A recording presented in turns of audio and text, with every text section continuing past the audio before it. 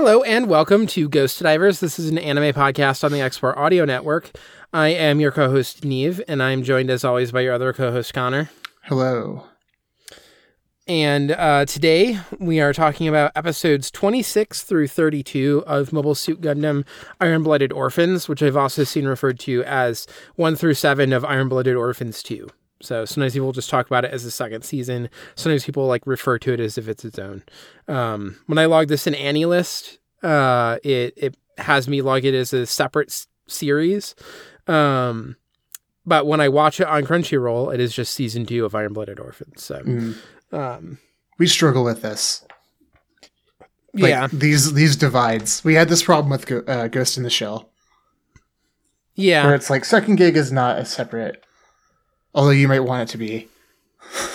It's not a separent show. It's season 2. I think it is. I don't think it's a separate show, but I do think it's a little bit more separate than Iron-Blooded Orphans. Oh, no question.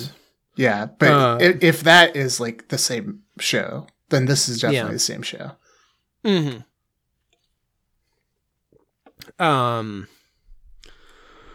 Anyway, do we want to get into synopses pretty quick? I put in, I'm sure you noticed, I have a little part where I wrote discuss just so that we would break up the episodes a little bit. So we'll be doing 2 episodes, and then the final 3, which hopefully you agree are the logical breaking points for, I think, chunking this up a little. I think that's fine.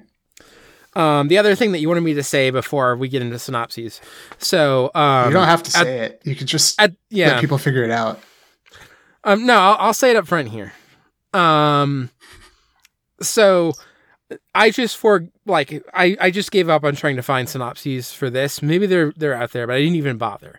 Because I was like barely using the like one watch through, blog that I talked about last time. When I was just getting annoyed with it. And I was like rewriting so much. So the approach that I have here, which I did for the very first time for I think like the last 2 episodes last time. But I reworked those more, and I did not rework these at all. So my method for these synopses is I had the show going. I had my laptop. My eyes were on the show. I did not look at my laptop at all. I didn't look at my fingers. I didn't look at the screen. I didn't look at what I was writing. I was just watching the show, and my fingers were just typing. So there were a few times where I would pause the show if I was like, I really need to try and figure out a way to sum this up, and then maybe I would glance at the screen a little bit while I'm typing that, and then I would, resume the show.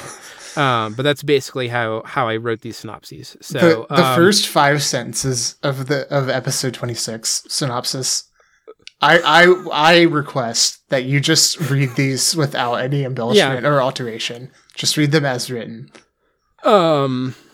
I guess you can do how you want, because maybe it's harder for you to read my notes like this. I'll do what I can. When I do the synopses, I'm just going to read straight, and you can interrupt me if you want to. But otherwise, I will just read straight through. So, episode 26, titled New Blood. I'm just going to read straight through sentences. White flowers. Gravestone at farm. Orga wants to run a legit business, but needs to take the shortest route. Going to Sakazaki Oath to Teiwaz directly. I think that was like to do a Sakazaki I said Oath. No embellishment. Come on. Orga wonders if Biscuit would have stopped him. Mika says now he won't stop. Tekadon regains renown on an... I don't even know what I was writing here. Tekadon regains renown as an Earth branch. I've lost the plot. Tekadon gained renown and an Earth branch to help in protecting the area after the power vacuum caused by Gjallarhorn's fall in prominence following the exposure of corruption. I was really going to go back and try and rework these. I think my later ones I got better at like writing in the moment, but for this one, also, there's just like so much stuff that gets thrown at you at the very beginning. So I was just trying to quickly jot down like little flashes that you're getting of like what happened in the interim. Tekadon gained renown, has an Earth branch now because of a power vacuum created by Gjallarhorn, sort of falling in prominence. Kudelia starts the Atmos company to mine half metal. She also starts a orphanage at the Sakura farm owned by, Biscuit Cooking Crackers. Grandma, I think. This is the farm of Sentence to Gravestone at Farm. Yeah. Then,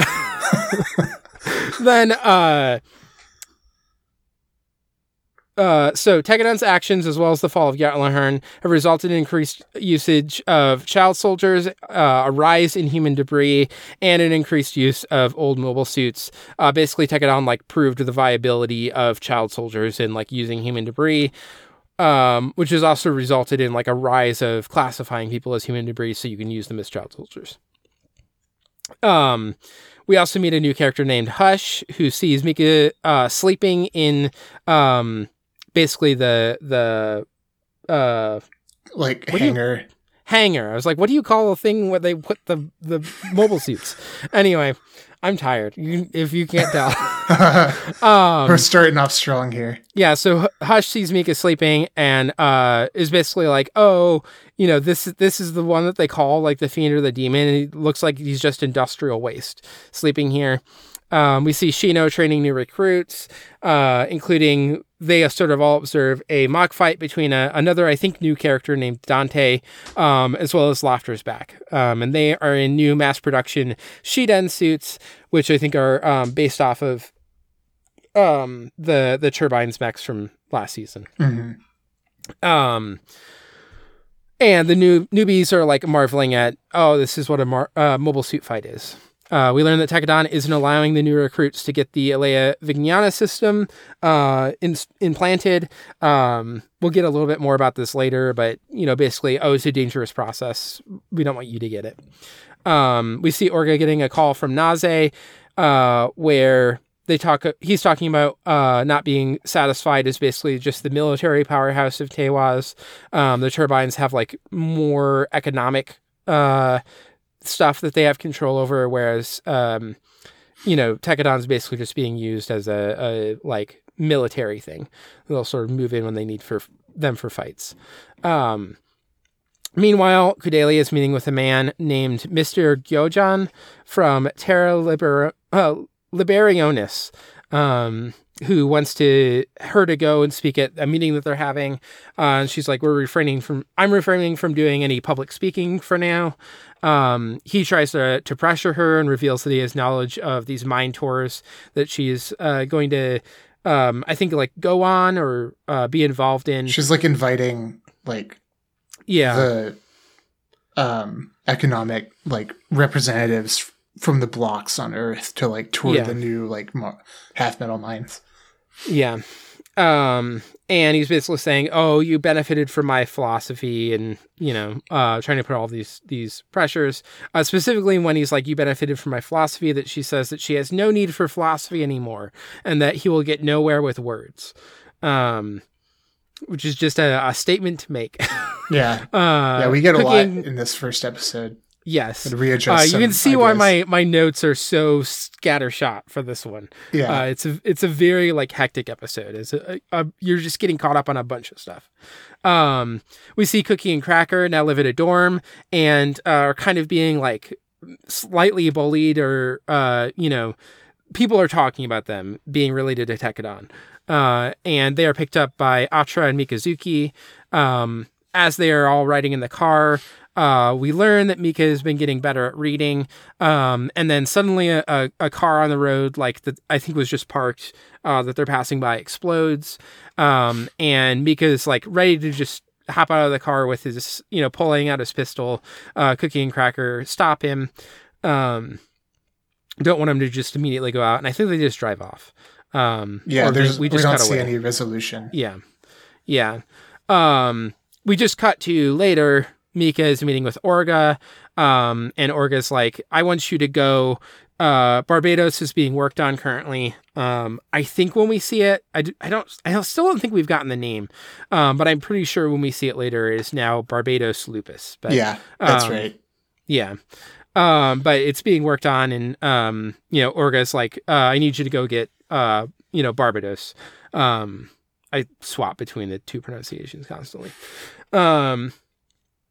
We also learn that Kudelia has hired Tekadon to protect her during the tour of the mines.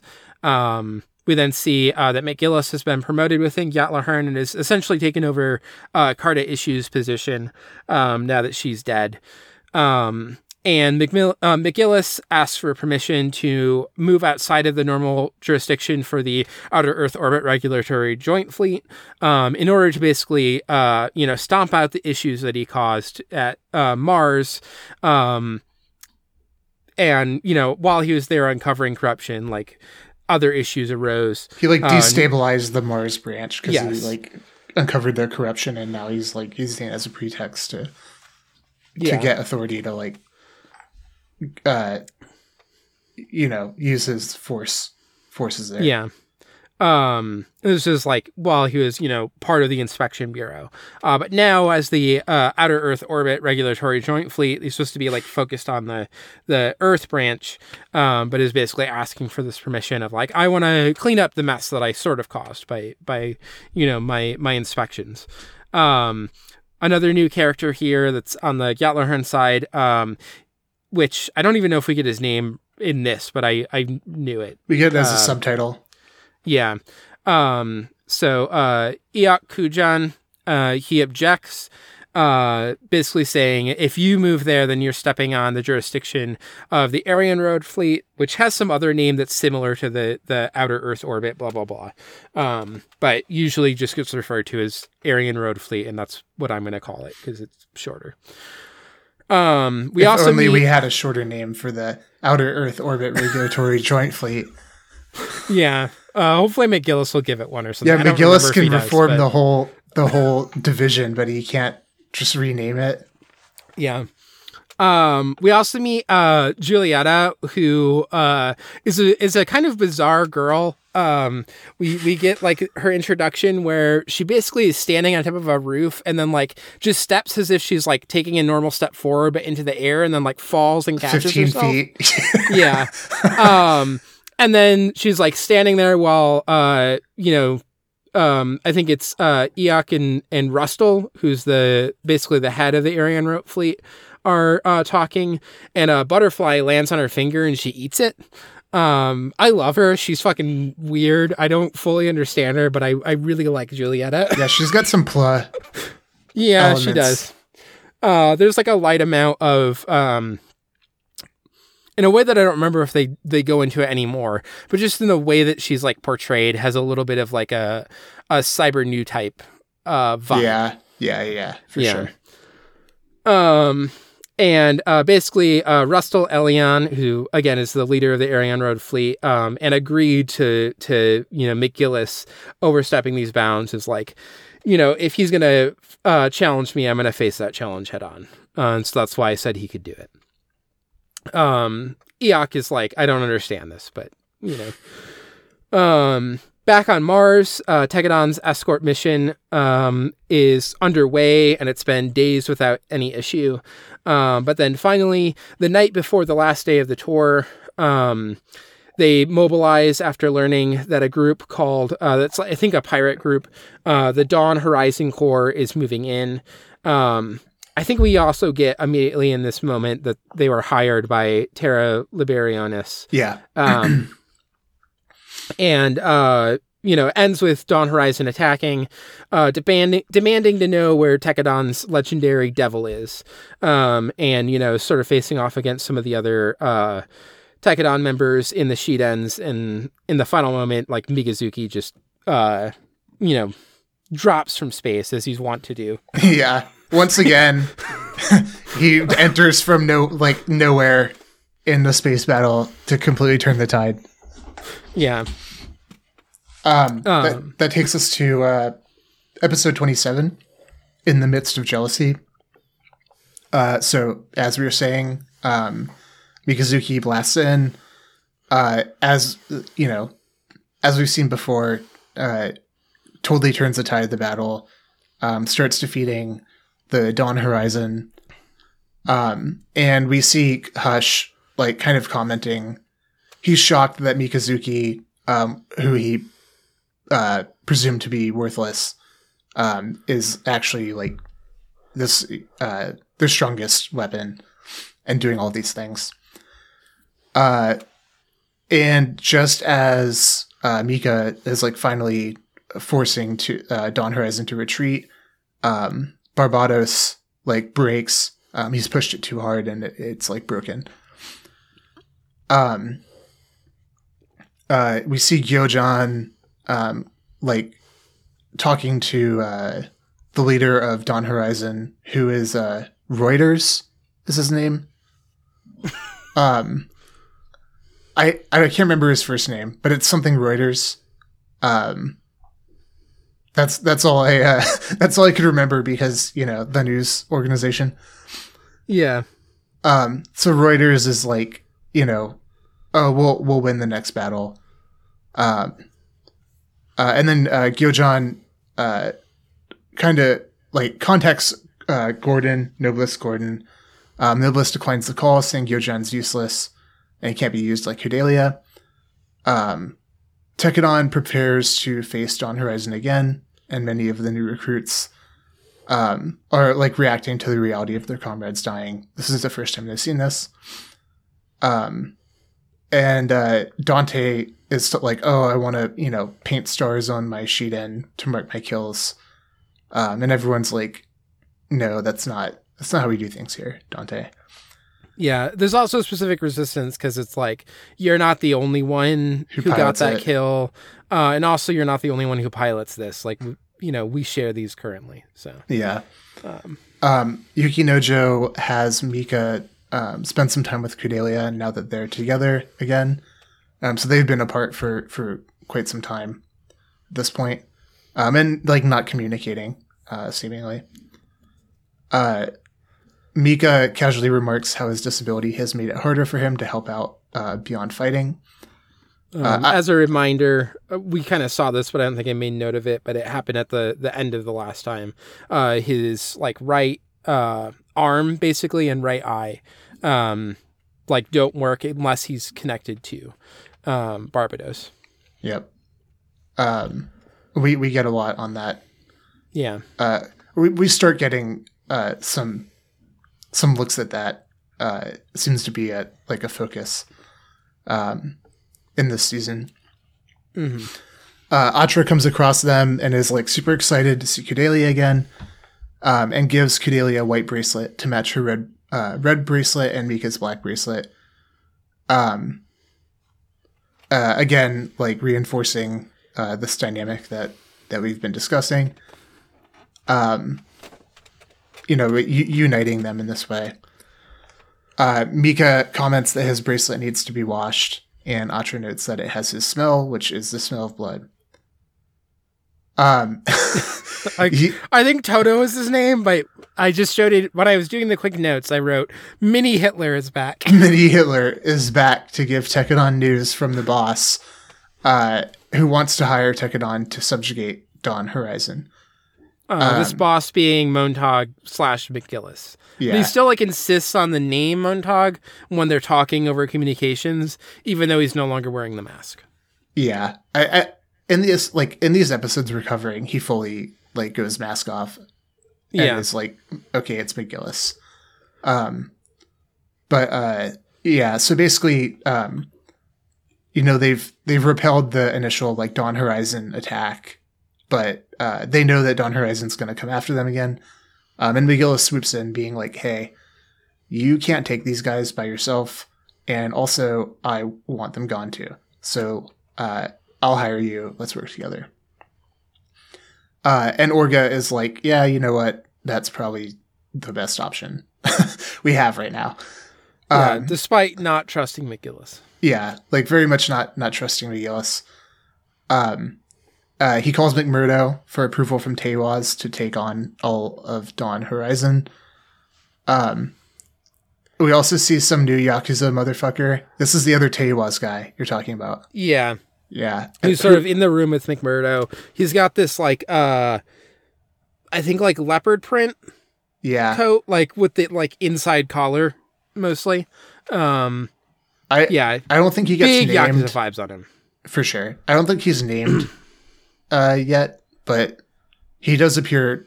I think he is. His existence is meaningful. Yeah. At Tekkadan's Earth branch, some are questioning the trust placed in Orga. So a lot of them on Earth. This is stepping back a moment. This is something that we see with Tekkadan now. It's grown as an organization, so there's a lot of new members who don't know the key characters or don't know them very well, and are degrees removed from them. So there's a some lacking familiarity now within the organization. Yeah. And also tension around that, where some of the people who helped set up the Earth branch and obviously were a part of Tekkadan from last season, know Orga. They just trust Orga, whereas the new people are he's on Mars. Why do we care about him? They don't understand. Yeah. The relationships. One of the people in charge of Earth branch is Takaki, who now lives with his sister Fuka on Earth. And we see him have new member Aston over for dinner. We might recognize Aston as one of the space debris kids from the initial pirate encounter. I can't remember the name of those pirates. Where they got the Gujin. But yeah, where they got Gujin. Yeah. So Aston has joined, and is like now good friends with Takaki and Fuka. During dinner, there's also some tension like between Takaki and Aston vis-a-vis the new like Arbrow Defense Force. So we learn that the Earth branch of Tekadon is like the military advisor to the Arbrow bloc, led by Makanai now. And they're forming their own military so they can be self-reliant instead of depending on, whereas their previous military arm was Galahorn. So now they're forming their own military, and there's tension between that new military force and Tekadon. During dinner at the Mars branch, Hush requests the Alaya Vignana surgery and permission to pilot a mobile suit. Atra is like, shocked by this, telling him surgery is dangerous. And Yukinojo is like, it won't work, you're too old. And Hush is like angry and about to slap Atra. And in this moment, Mika arrives and like grabs his arm mid-swing and nearly breaks his wrist. We get some hint that Hush might hold a deeper grudge against Mika beyond pure jealousy. And then we learn that he soon has another conversation with another new recruit.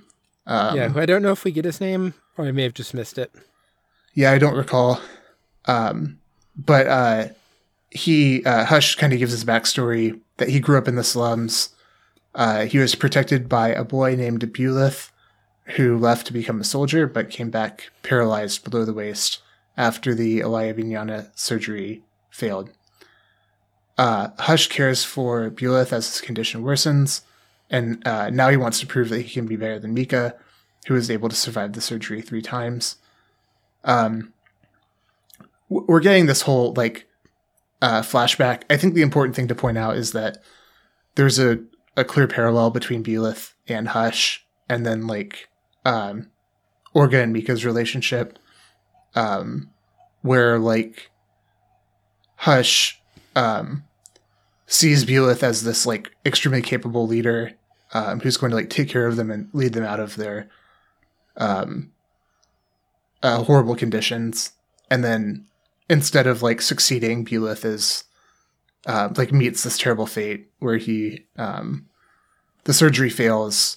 He's paralyzed by the failed surgery, and then he commits suicide. Yeah, and it seems like it's deeply infected to it might just independently kill him slowly. Yeah. We get shots of the back where it's extremely inflamed and not good. And on the flip side, Mika is the symbol of what Bulith did not achieve. And so Hush he's taking on the burden of what Bulith was to him. So he feels like he needs to be the one who is strong and survives and charts the path forward. In order to do that, he has to be better than Mika. So there's layers to this. And then on a Galahorn ship, Julieta swears to protect Eok and says she is unable to trust a mystery man. And then we then see said mystery man who is wearing a helmet that covers his entire face and head. Very Zero from Code Geass. I know you haven't seen Code Geass, but got some Zero vibes here. Do you want to do any guesses of who this is? It seems like there's been a number of hints that it's Skyleo. But that's my best guess right now. But I also haven't thought too much about it. Yeah, I will continue to there seem to be a number of hints. Yes. Until it's revealed, I think continue to say like masked man or like mysterious masked man or whatever. Of course. That's what I did in the notes. Obviously know who this is. You're not going to put a character in a full head mask. And also, unlike the Montag mask, does have a different voice without having it be some sort of character returning. So again, people can probably guess, but I think that there's meant to be more mystery here than with Montag, where it's just like immediately signaled as this is McGillis, like in the next time on before he even shows up. Yeah. So yeah, that was my perception too. Yeah, but I figure when we talk about like what's happening, we probably won't talk much about this character just because maybe it'll briefly come up, but there's not a lot around him. Yeah. So, besides, like later on, we get, we learn that he knows McGillis somehow. So, interesting. I assume that's the clue that most tips you towards this could be Gaelio, but there's a couple, that I can detail if you want, but it probably would be better to just wait. Yeah. So we want to talk about these two episodes. I feel like in terms of like, I'm about to say a thing that's like not really true, but like in terms of like plot progressing, like so much of these first two episodes are more focused around like showing you the new state of things rather than like more stuff happening beyond that. But it is just like agreed. So much has happened in I think it's 2 years is what I've seen as the time skip that happens here. Characters do look a little bit like character designs haven't changed substantially. But like Atra is taller now. I recognize that. Obviously like, the youngest characters I think have changed the most. Like Ride. They are, Ride, Takaki, is also like, less childish, is more of a larger kid, still not like as tall as some of the other, like, Akihiko or whatever, but, so yeah, they're like some of them, like I think even Mika might be a little bit taller, not too much, but like maybe Orga is taller, I think. Yeah. But yeah, I think it's more about like, kind of like updating the state of the world and then introducing a lot of these new characters. As well. Yeah. And sort of doing that setup where then stuff will start happening with them. But for right now, it's like, we kind of just need to know, what's happened to the characters who we know and who are these new characters we're going to follow. I want to, I guess to start it off, like the one big thing I want to talk about with these two episodes is, I remember the very first time that I got to, I was kind of bought into it, but there's a certain amount that you get to like the end of season 1 and you're like, it all just ends with an election. Like all this like, revolution happening and ends with an election. And then you start season 2 and it's like, oh yeah, that wasn't a solution. Yeah. We're electing the guy who used to be in charge, like not too long ago. Yeah. And it's like played all triumphantly. To the same government like that has existed. Yeah. And it's played all triumphantly, and it's like, it does seem like there's been like a blow to Gjallarhorn that might be, in some ways a positive, but also like a thing that gets really heavily emphasized, both in these episodes, but also will continue to get emphasized, in, all 7 episodes we watched, is like Tekadon succeeding, so far has just meant more people in like classifying orphans as human debris and using them as child soldiers. And like the good outcomes here, like Kudelia has kind of to some degree at least fallen into that trap of just like being a politician where she's opened a charity orphanage and has made a new company to mine Mars. Yeah. Which obviously Mars will get more that will have more economic benefits because of the improved economic conditions, but it's still just extracting resources from Mars to send it to Earth. Seemingly. Yeah. Like, we don't know exactly what the funds of the company are. We're not given that. Yeah. But like with what we are given, it certainly just seems like exactly what you said, where it's like, oh yeah, we're going to like have Kudelia in charge of this company that's going to like, if anything, is going to like accelerate the resource extraction of Mars. Because we also see there's like new mines being opened up. Yeah. And it's like, oh yeah, well now we just have a company. It's not like the Martian people are like, in charge of brokering their own resources or to the Earth, like blocks or whatever. It's like Kudelia's company. And also like we see like, oh, okay, like Tekadon members are now able to like I forget if we get it in these first two episodes or if that gets explained in like the next couple. But like Takaki's now able to send his sister to the school that he wanted to, that he was talking to Biscuit about.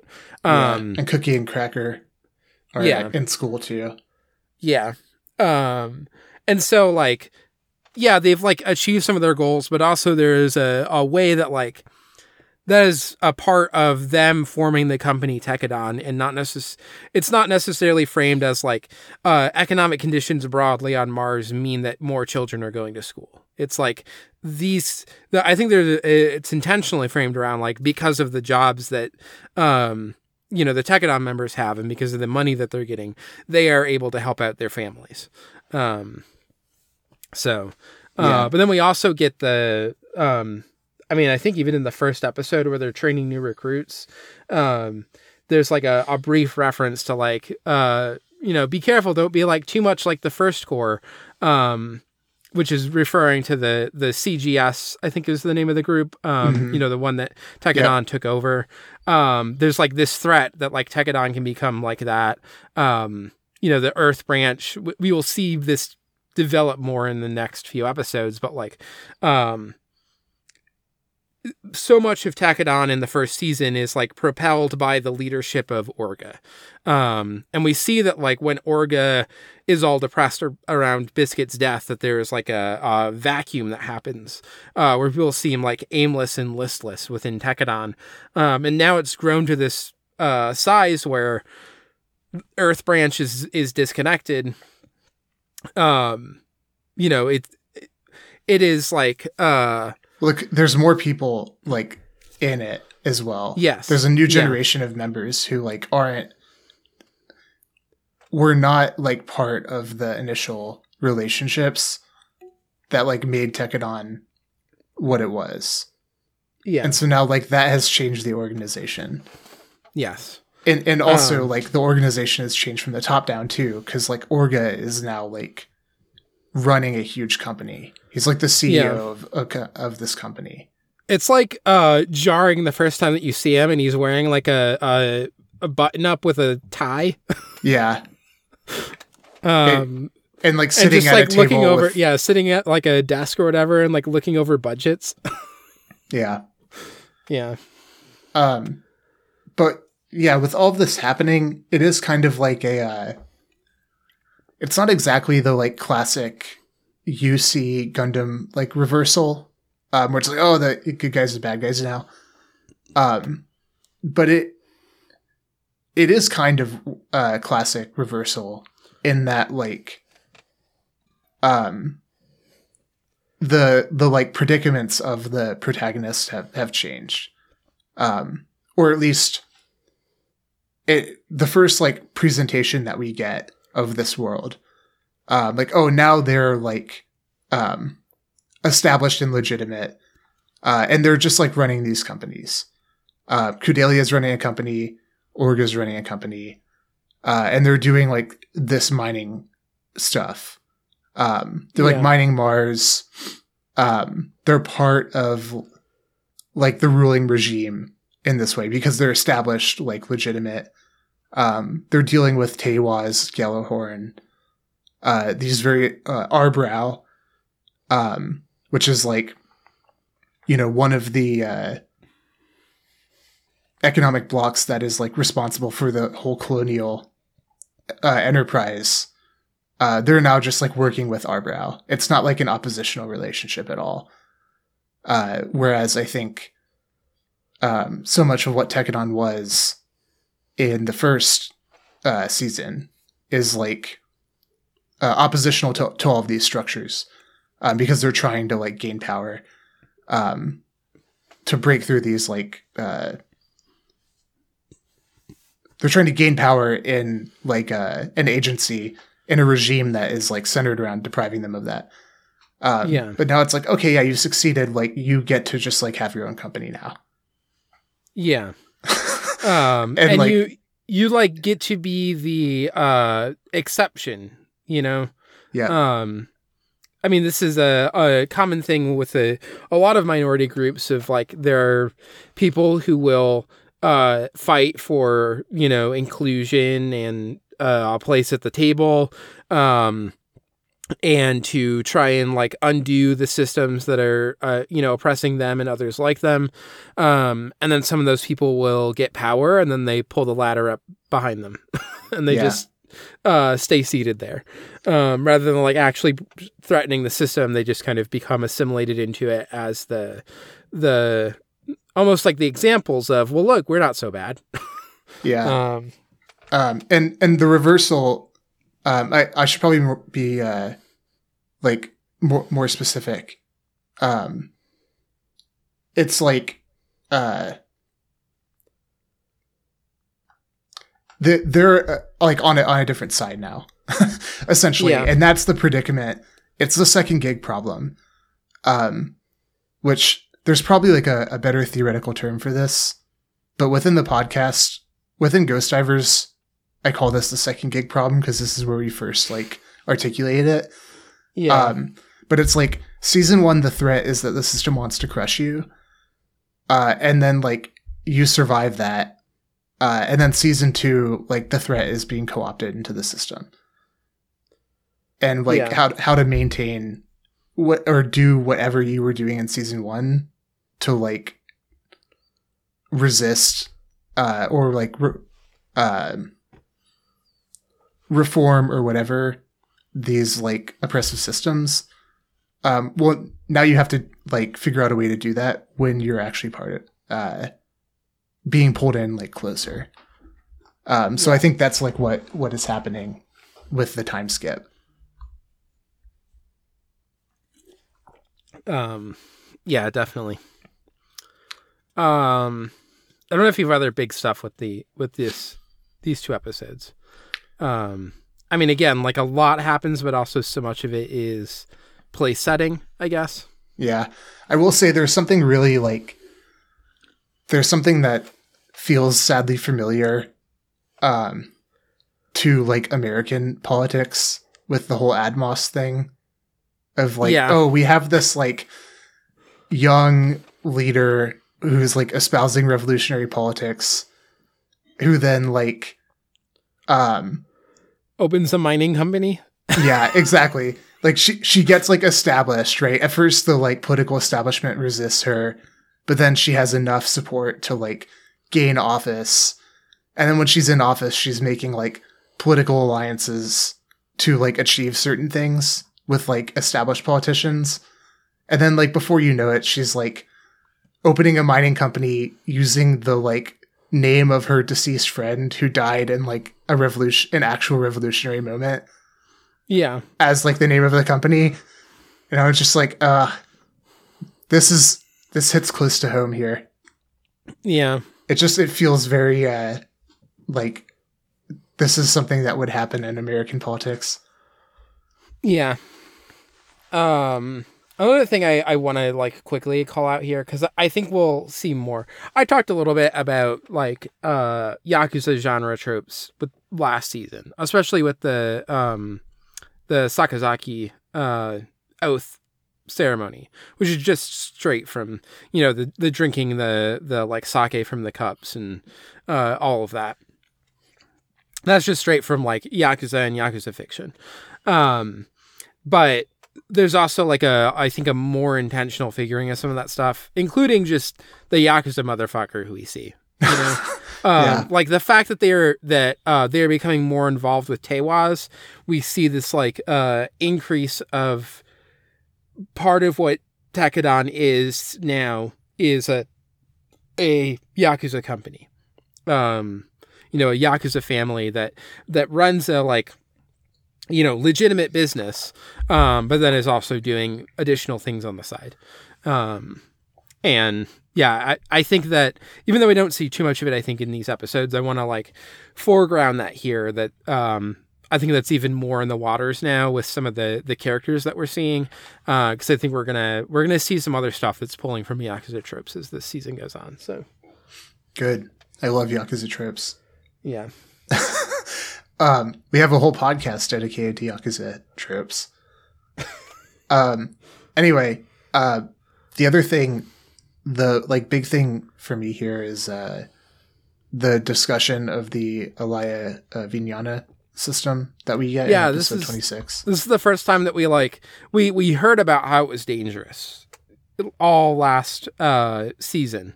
But this is the first time that we like actually on screen see like what does the danger of this look like? What does a failed surgery look like? That kind of stuff. Yeah. So that, along with the scene where the recruits are like, oh, you know, the Elia Vignana system is amazing. Like, why won't boss let us get this surgery? And then Shino and Eugene are like, what are you talking? Like, how could you say that? Yeah. And I think this scene is really important because it sets up, I'm calling it out here because we don't really get as much around this in the other episodes. Yeah. But this is another, like, I think source of tension here where we have, first of all, like, Tekadon trying to ban the surgery. So we know that Orga like won't allow it to be done for Tekadon members.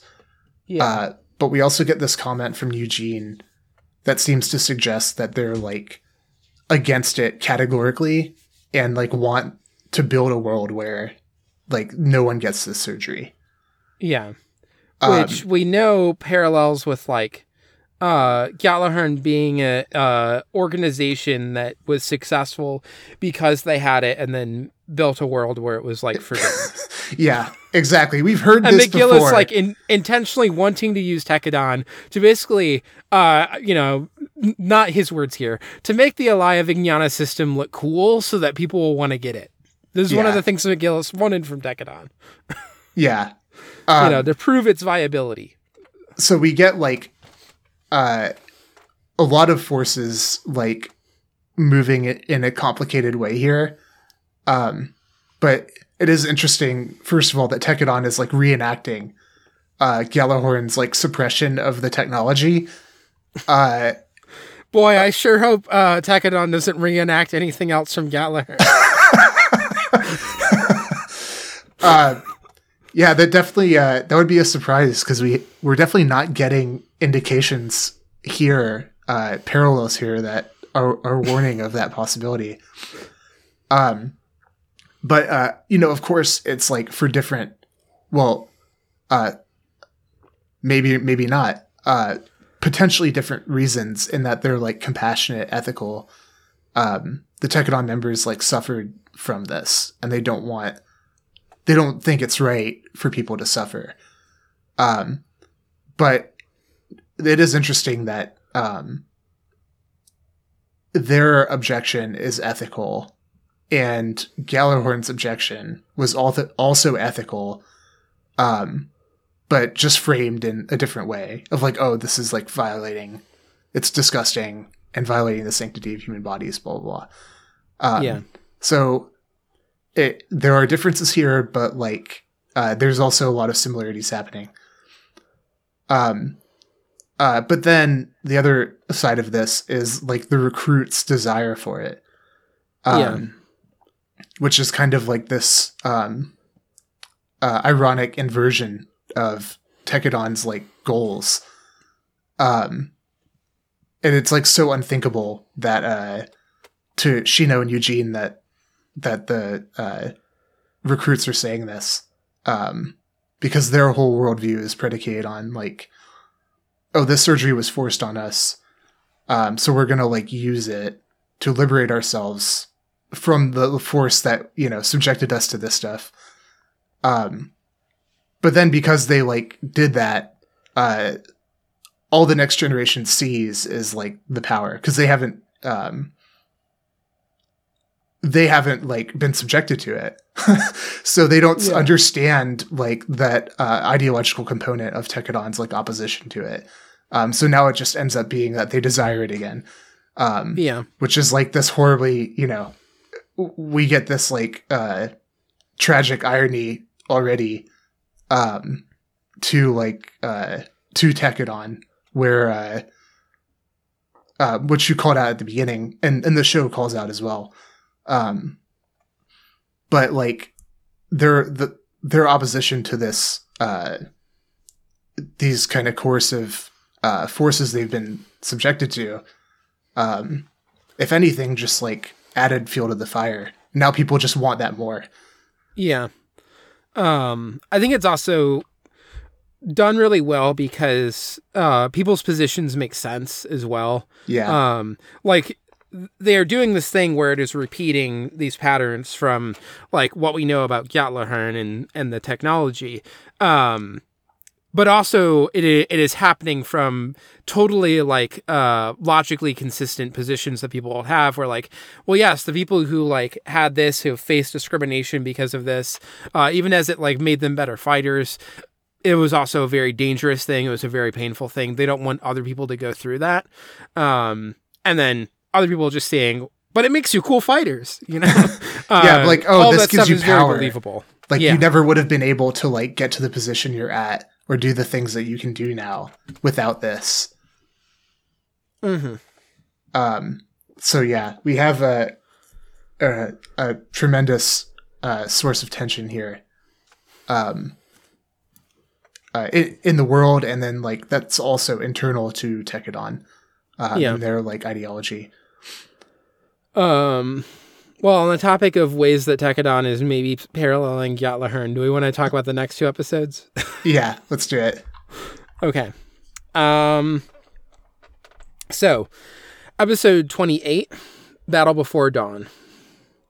So Cookie and Cracker are showing Kudelia that Mikazuki has been experimenting with what other crops can grow on Mars. He has this like plot of land where he's kind of, it's too small to like what you would normally consider as like a farm. It's very similar to like the gardening, quote unquote, that my in-laws do, where they like, are growing like massive tomato plants and peas and all sorts of things. It's like their entire yard basically is garden where they're growing produce. So he kind of has this space like that. Very like community garden, but entirely run by him. So Mikazuki's still pursuing his interest in agriculture.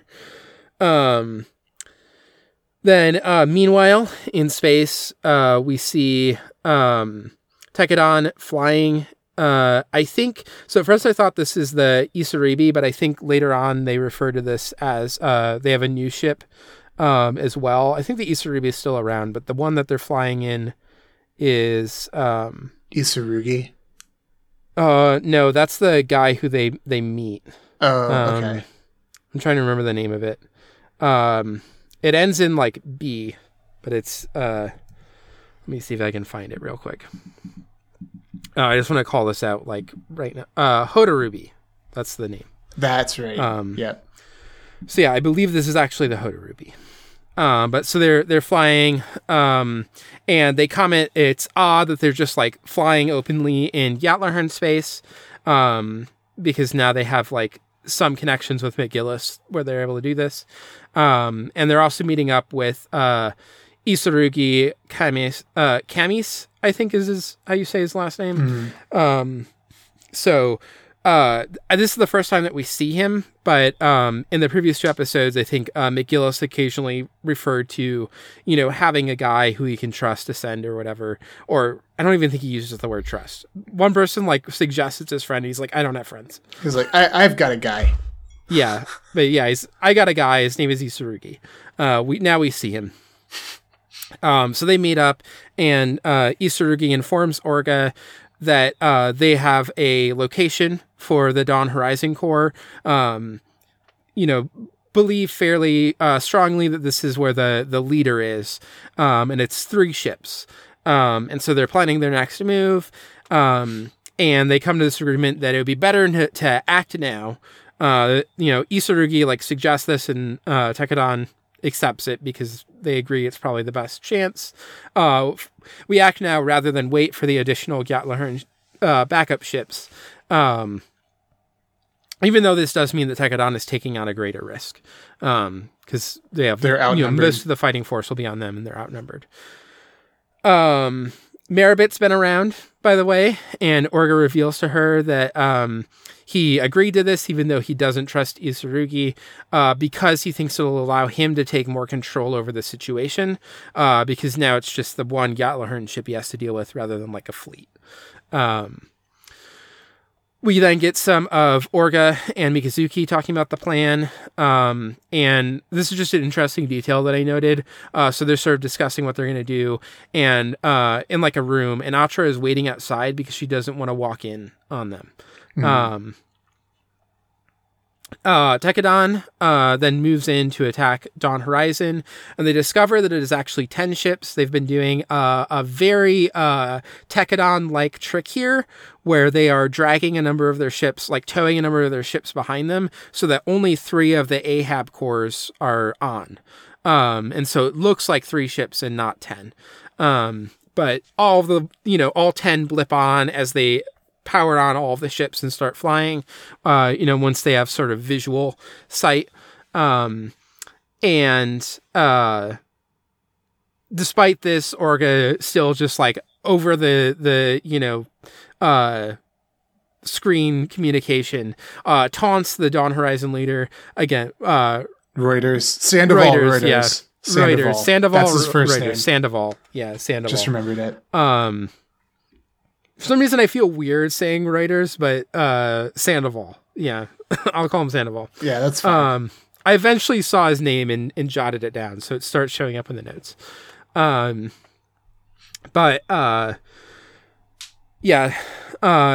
taunting Sandoval, Orga then sends Mikazuki out, basically with the task of like drawing the mobile suit's attention.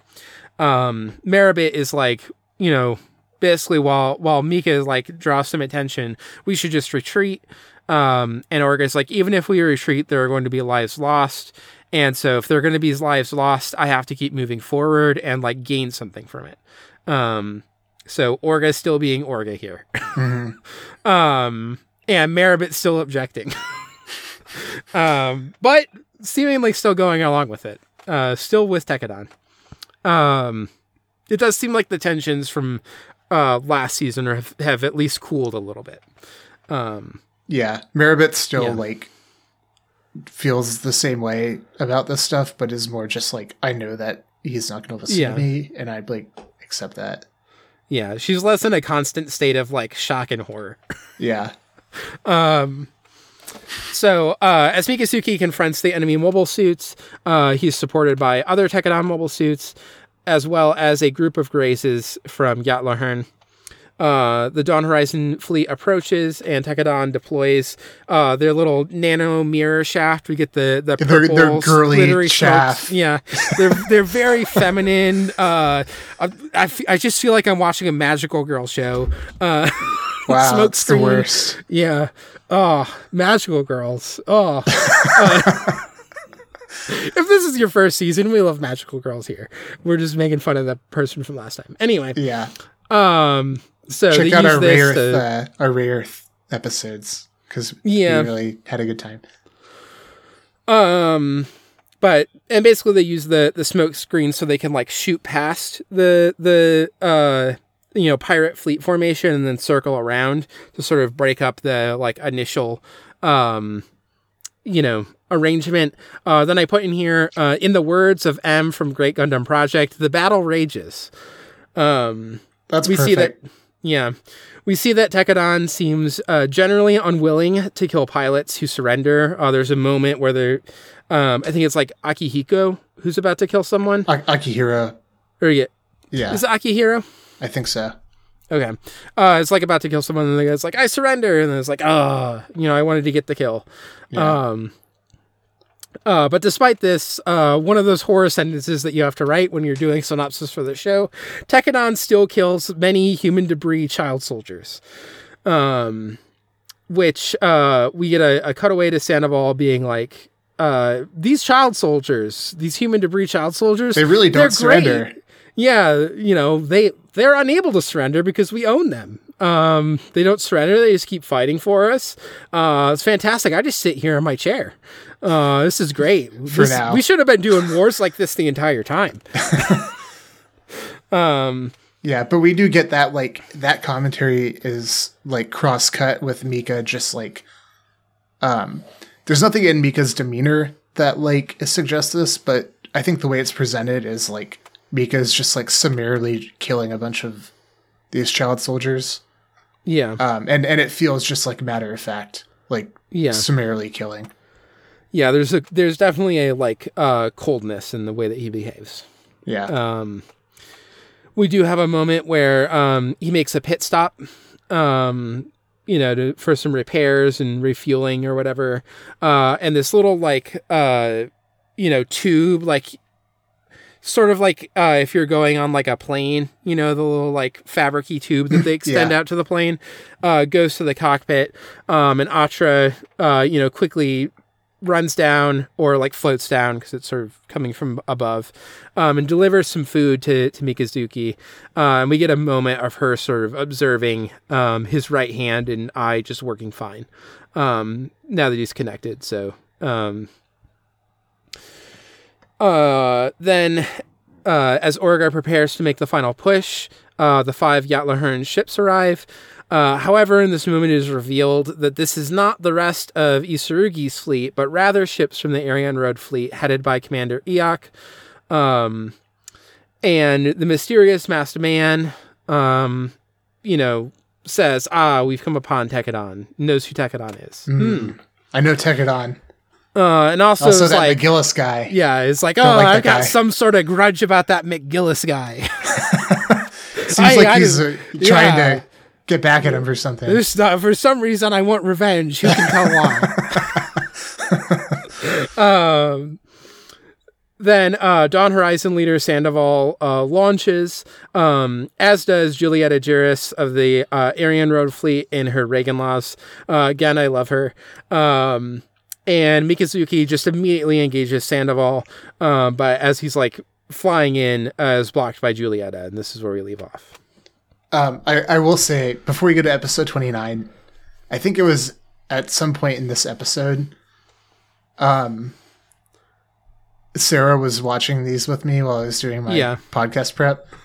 And she normally doesn't like watch very closely. She kind of like tunes it out. But there was one point I paused it to take a note. Yeah. And it was like it was like talking about the Ariane Road fleet. And Sarah was like, Ariane Road?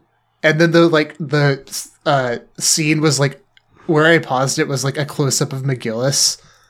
Yeah. And she's like, Ariane Road? And I was like, yeah, this guy is in the organization that names stuff Ariane Road. And it's just like McGillis being like extremely blonde, like white and blue-eyed. And I was like, yeah, that's... You've identified you're seeing it right. Yeah. But anyway, episode 29, The Trigger of Success. picking up from the last episode, Mika and Julieta vie for the position to take Sandoval. There's a little like comical element to this, because Sandoval is like, take me seriously, and they're like fighting about, obviously we're gonna beat this guy. Just which one of us is it going to be? Mika eventually gets the opportunity to take Sandoval alive when Isurugi engages with Julieta to detain her. So thereby accomplishing Orga's goal of Tekadon being the one, the organization to capture Sandoval and get that prestige. Yeah. Sandoval is handed over to Isurugi, and Dawn Horizon is disbanded by Gjallarhorn. At Teiwa's headquarters, the new Yakuza man with his fur coat argues that Tekadon only won with Gjallarhorn's support. So stepping back, we pan to Teiwa's headquarters, where we have Barristan, Naze, and Fur Coat Man. And the Barristan is basically telling Naze that he's decided to reward Tekadon for this operation by giving them the rights to operate and defend this new half-metal mine that's being built on Mars. And this is going to be the most lucrative mine. So it's this like huge reward. And the Fur Coat Man is really pissed off about this. Sees Tekadon as these like upstarts that don't warrant or like deserve this level of credit. Afterwards, Naze and Amida privately worry that Tekadon will continue making enemies as they rise.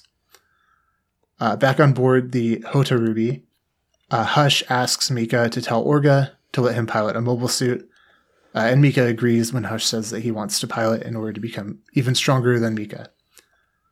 Kudelia... I love an anime rivalry. Yeah.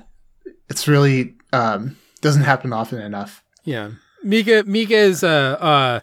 I was doing the voice of Mika here. Mika being like, yeah, I'm aware that I'm in a shonen anime. Let's do a rival thing. Yeah. This is a good point in my arc to have a rival. Mm-hmm.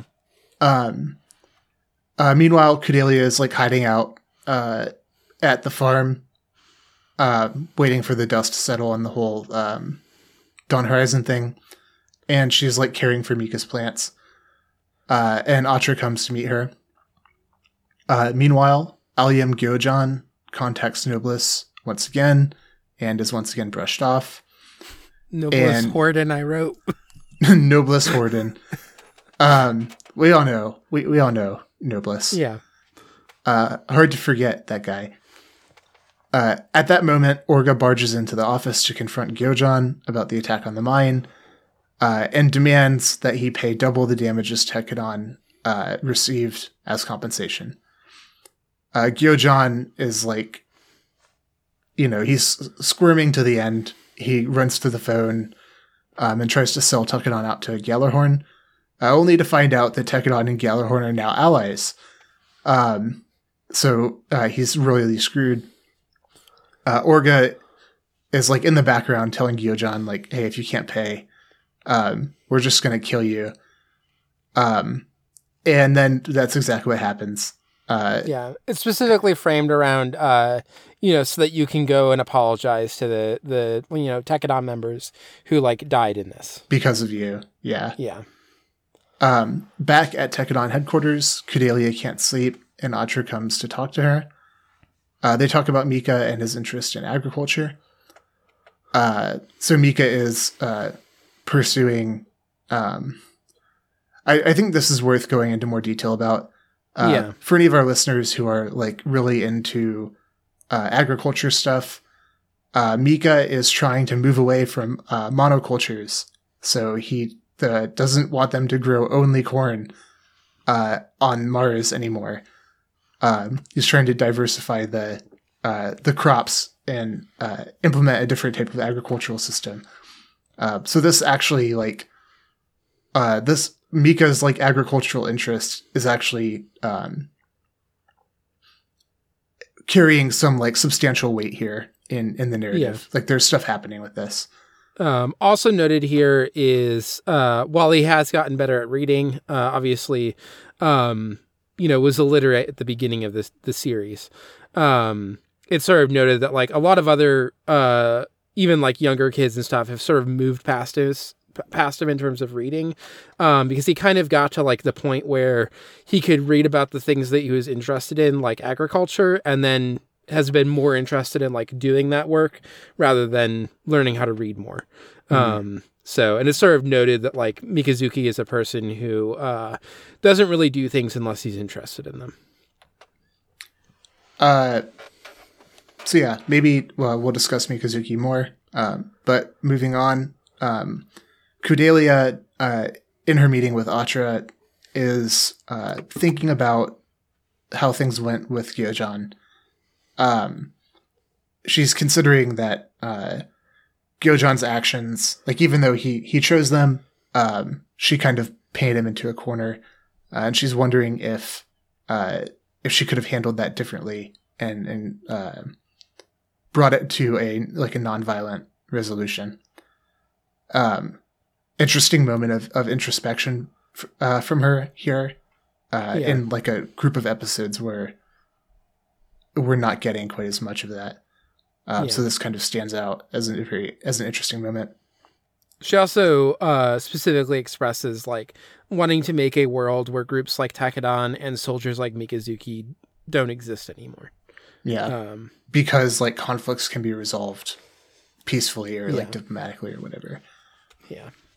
Atra tells Kudelia that when that job is over, they will both work with Mika on the farm. So maybe we're going to get our 08th MS team ending after all. We'll see.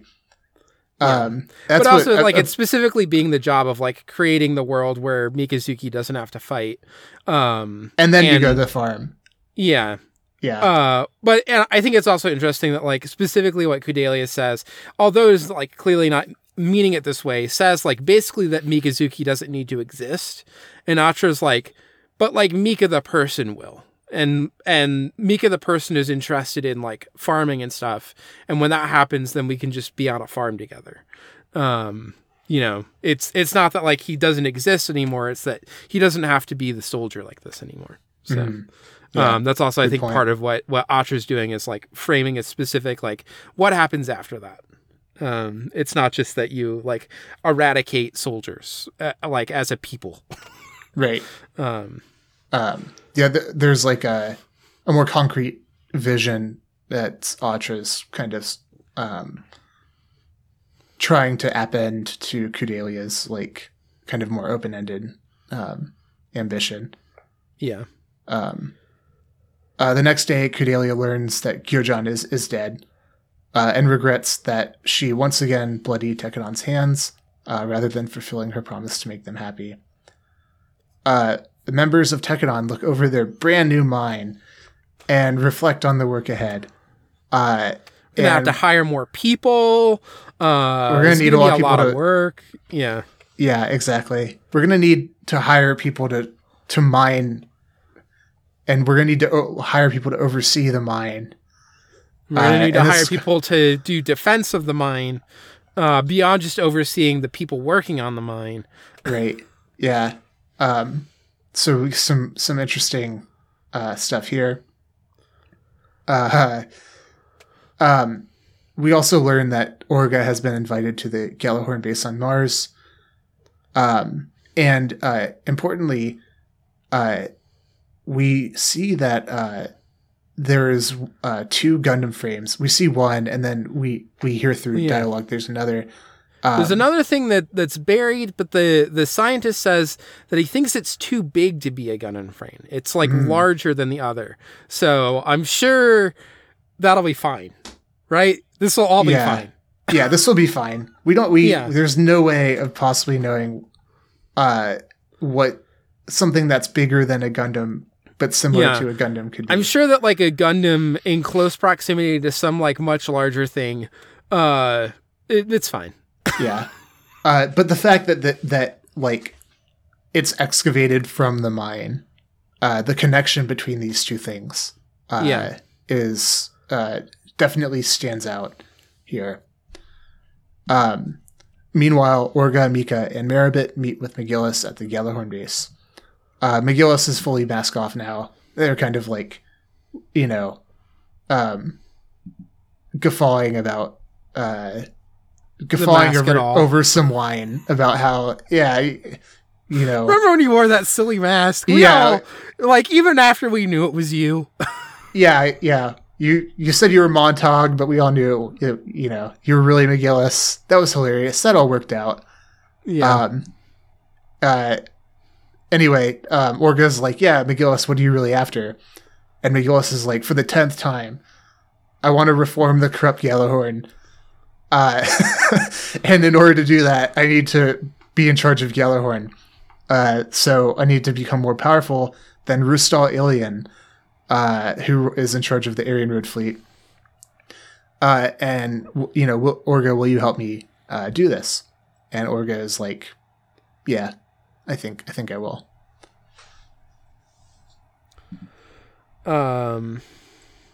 Yeah. That's the end of the synopsis. Yeah. I kind of like had an anticlimactic ending. There's a little more to that, except Orga's acceptance. But it's again rooted in like, well, this is the shortest way to like gain power and to move to get to where we need to be. Yeah, and they keep moving.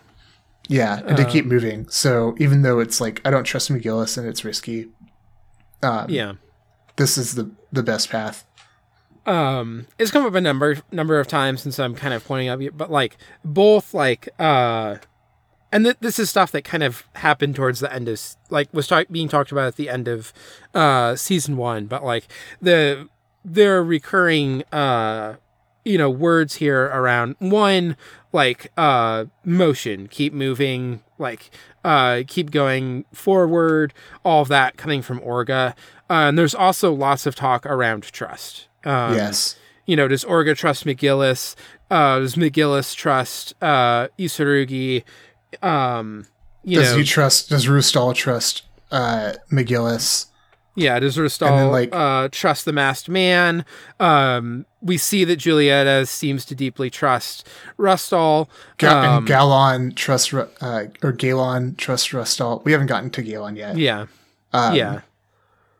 But yeah, like, and we're also, it'll be the next 3 episodes we talk about. We're also going to see a failure of trust happening. So, but yeah, trust in particular has been like, in the way that I talked about previously, like responsibility being kind of a key word. Trust is like a key word for a lot of these episodes. I'll add to that. Cause this is a big, like one of the, key like notes for me that I had. The way the thought starts for me is with the masks. So we have like another masked man, which who knows who that might be. But there's like, we're obviously carrying forward the mask motif from like McGillis to this new masked man. But the mask is like even more concealing. Whereas before it was kind of like a playful, the characters may not have known it was McGillis, but like some of them did. And we obviously, as the viewer, did know. Yeah. But for the audience, it was sort of again, I laugh when I see people who complain about how long they kept it going because it was a joke. Like, yes, you're supposed to know from the first time that you see him that that's McGillis. Yeah. But here it's a little more, like you said earlier, it's a little more of a mystery. So the concealment, like, we get another masked man and the concealment is greater. And there's also this linkage between like Face's trust and intention. So along with like the constant references to the idea of trust, trust itself being like one of the predominant motifs of the show, like especially in relation to Tekkadan. But that's continuing to be like referenced heavily here. But then also intention comes up again and again. misleading characters misleading others about their intentions, characters like not certain what the intentions of their allies are or the people around them, so on and so forth. And I think there's this like chaotic sense in season 2 with this like in the plot and then also in the relation between the characters. There's this like mass confusion of identities, alliances, and intentions. Yeah.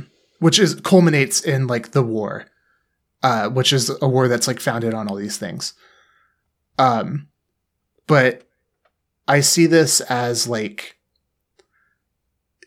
we get this survey of like the social and like military consequences of Gjallarhorn's hegemony, like being destabilized.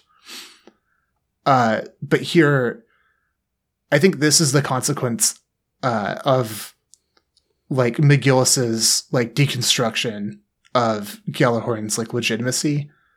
We're like, okay, yeah, there's this whole ideological order that Gjallarhorn has in place. And with it, like this political order and so on.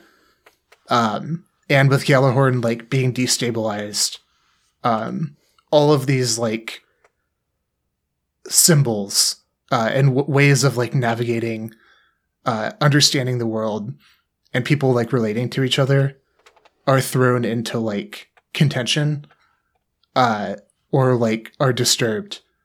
So then there's just like,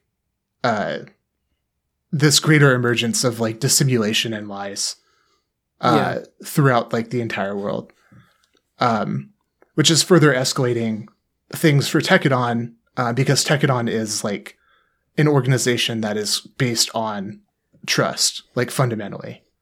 Yeah. So with them like having to navigate all of this, this like, I think this opposition or this like arrangement of ideas, it seems to be like a key concern in season 2. Yeah.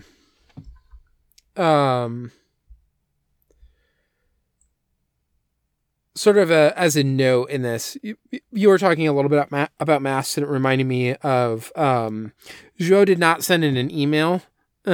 He, while listening to Ghost Divers, while falling asleep, sent me a bunch of messages online that could have been an email, but I will read this because I think there's some interesting stuff around a few of the things that we're talking about here. So he says, listening to Divey, and I've been thinking about the way the idea of modernity is instrumentalized through the show. The world of Mars and the conditions of living, and their conditions of living and their conflicts are much more aligned with a capitalist society in the way that it involves exploitation of labor, corporations, and unions, etc. But also the world and architecture feels more modern, while Earth and Gjallarhorn is an artifact of a medieval civilization that is based on colonial exploration. So most of the noble characters we see act and have the moral compass of the old world, rather than like a new world.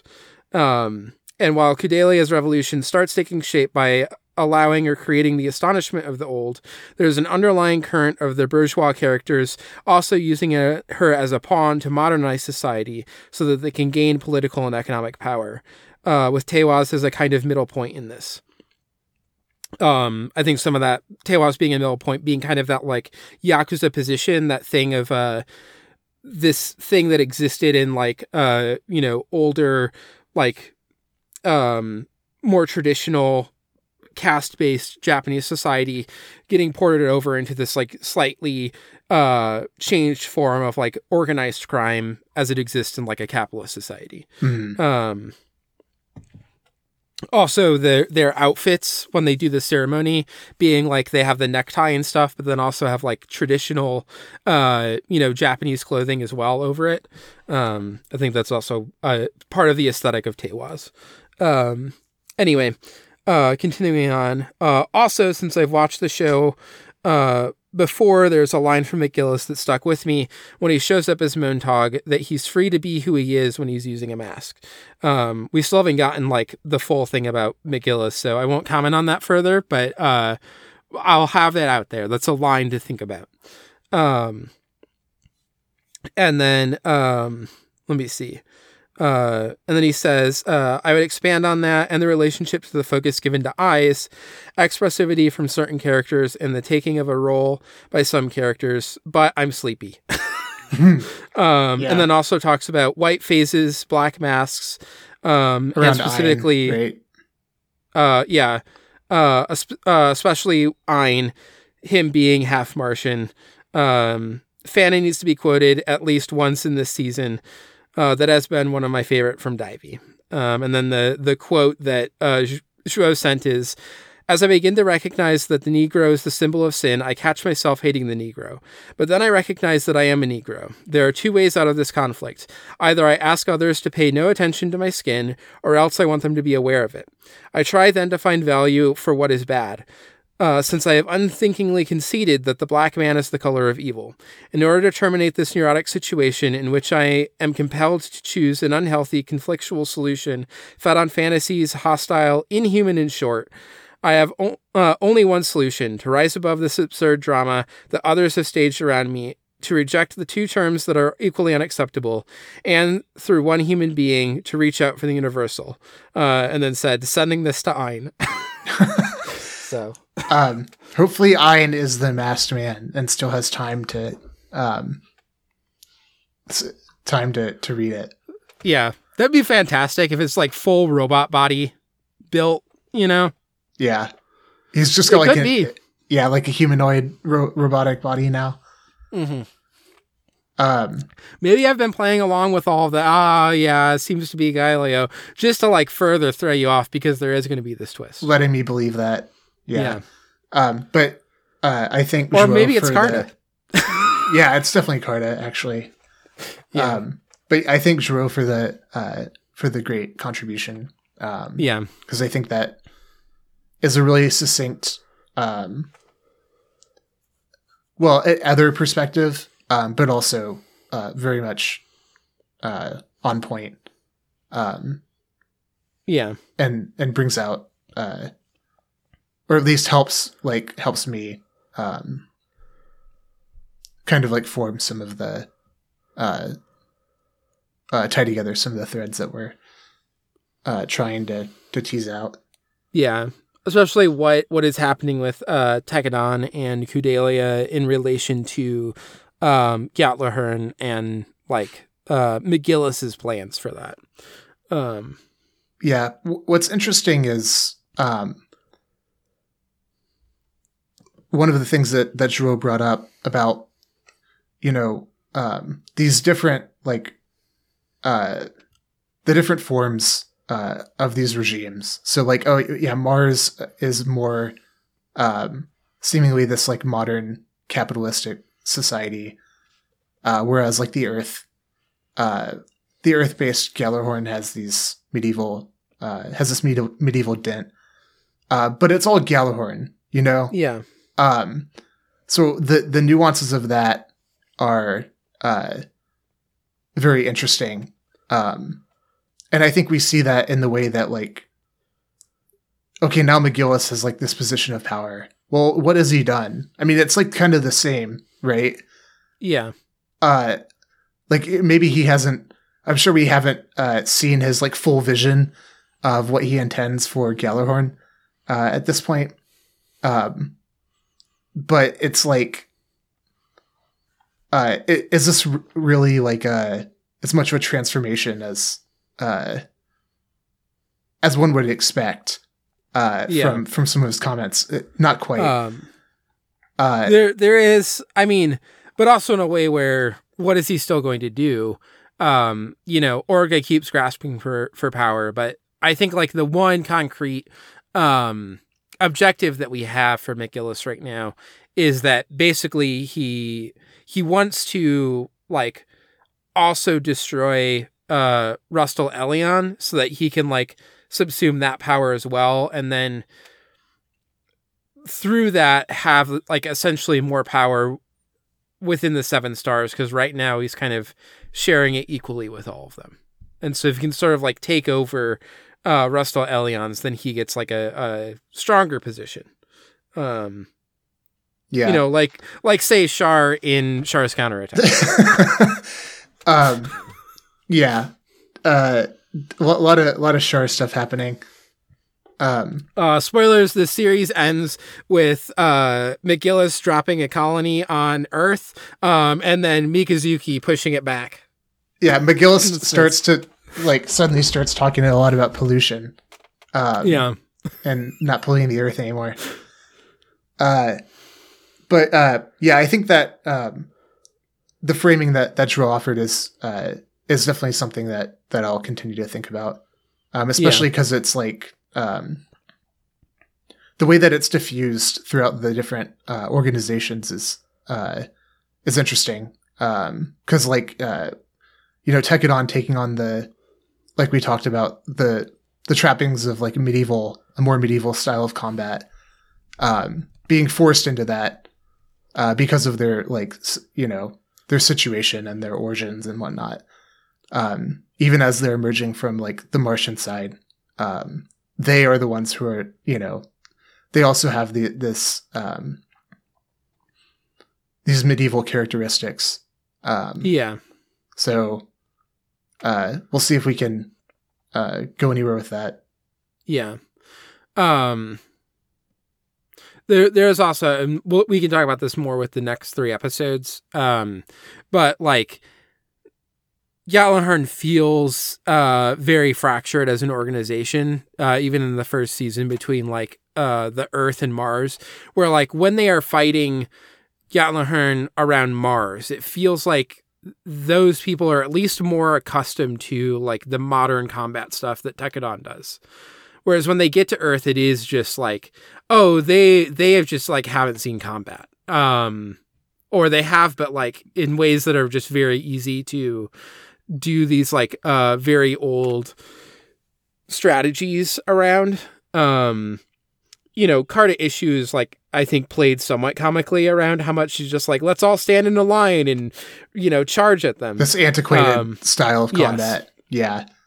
But I think we also are meant to take that as somewhat representative of like what the Earth branch is like. Whereas Mars, perhaps by the distance being a little bit more modernized already, perhaps just by having to engage with with pirates and things like that, they seem to be at least more equipped to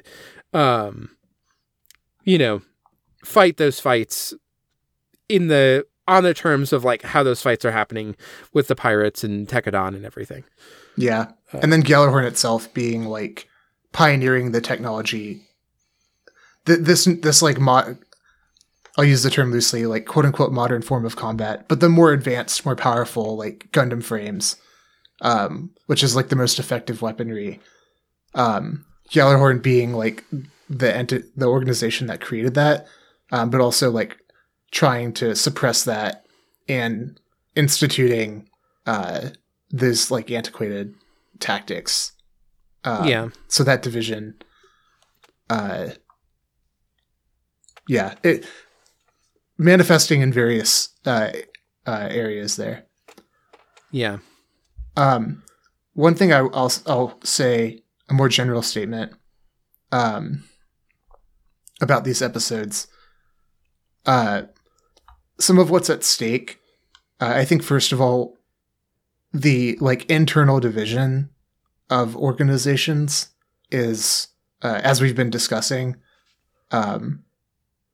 is a key theme, because we're seeing it in, and especially in the coming plot, but we see it in Arbrow, Tekadon, Gjallarhorn, some indications of it with Teiwaz as well. And then also with like Gyojan and Kudelia, who appeared to be like, at once part of the same Mars Liberation thing, now like divided. So all these organizations are like internally divided and having these tensions. And then one of the other things that is along with that's at stake is the like dissolution or destabilization of regimes. Like how much that is actually possible. Because in some ways it appears to very much be the case. You know, at the top of the episode 26, it's like, oh yeah, here's all these ways that Gjallarhorn is destabilized, and here's all these power vacuums, and all of this chaos. But then I think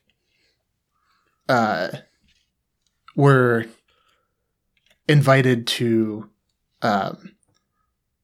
consider like whether or not the like actual larger structural conditions have changed at all. And then also like the trappings of the prior system, like how much they have actually been destabilized, or how much that's possible, appears to be another thing that's kind of like working itself out here. Yeah. Do you want to talk a little bit about Mikazuki? And also maybe Orga in relation? We should. Yeah. I'll let you go first on Mika. Yeah, I think one is like probably the most obvious on the surface thing. There's sort of this like, to some degree, the Mika's disability is being used to like literalize the way that Mikazuki is only complete when he is fighting. That when he is in Barbados fighting, that is when, you know, and this like terminology of complete is kind of a loaded way to talk about things, but like, you know, he's fully able there. And outside of the cockpit, you know, he worries about his ability to help out. Hush thinks of him as useless, you know, surprised at what he's able to do. We see him with his arm in the sling. Yeah, he often like has his arm in the sling. We see close-ups of his face where, you know, there's only the anime glint in the left eye. The right eye sort of like lacks that light. And so, and you know, we continue to get the armband as well, which, you know, he said previously is sort of the thing that protected his other arm. The, you know, Atros bracelet there. And so there's also that like the bracelet, the thing that, you know, Olivia pointed out in the Discord. I mean, I forget if we brought this up on an episode or not. But like, we'll sometimes hide the bracelet like behind his back when he's going to shoot and things like that. The part of himself that he holds back from the fighting. Yeah, there is a part of him that he holds back, but then also now, like when he shoots Gyo-John, he has to do it with his left hand with the bracelet.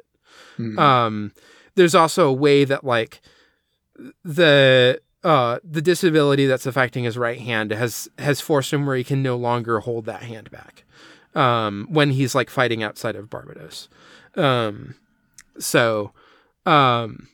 Yeah, there's like a way that I think that's also representing like an increasing danger of like the things that he can't hold back, the ways that you can become more and more subsumed into like Barbados and that role. Even as, you know, while he's worried about like what am I able to do outside of the cockpit, he's also doing like significant things for Mars agriculture.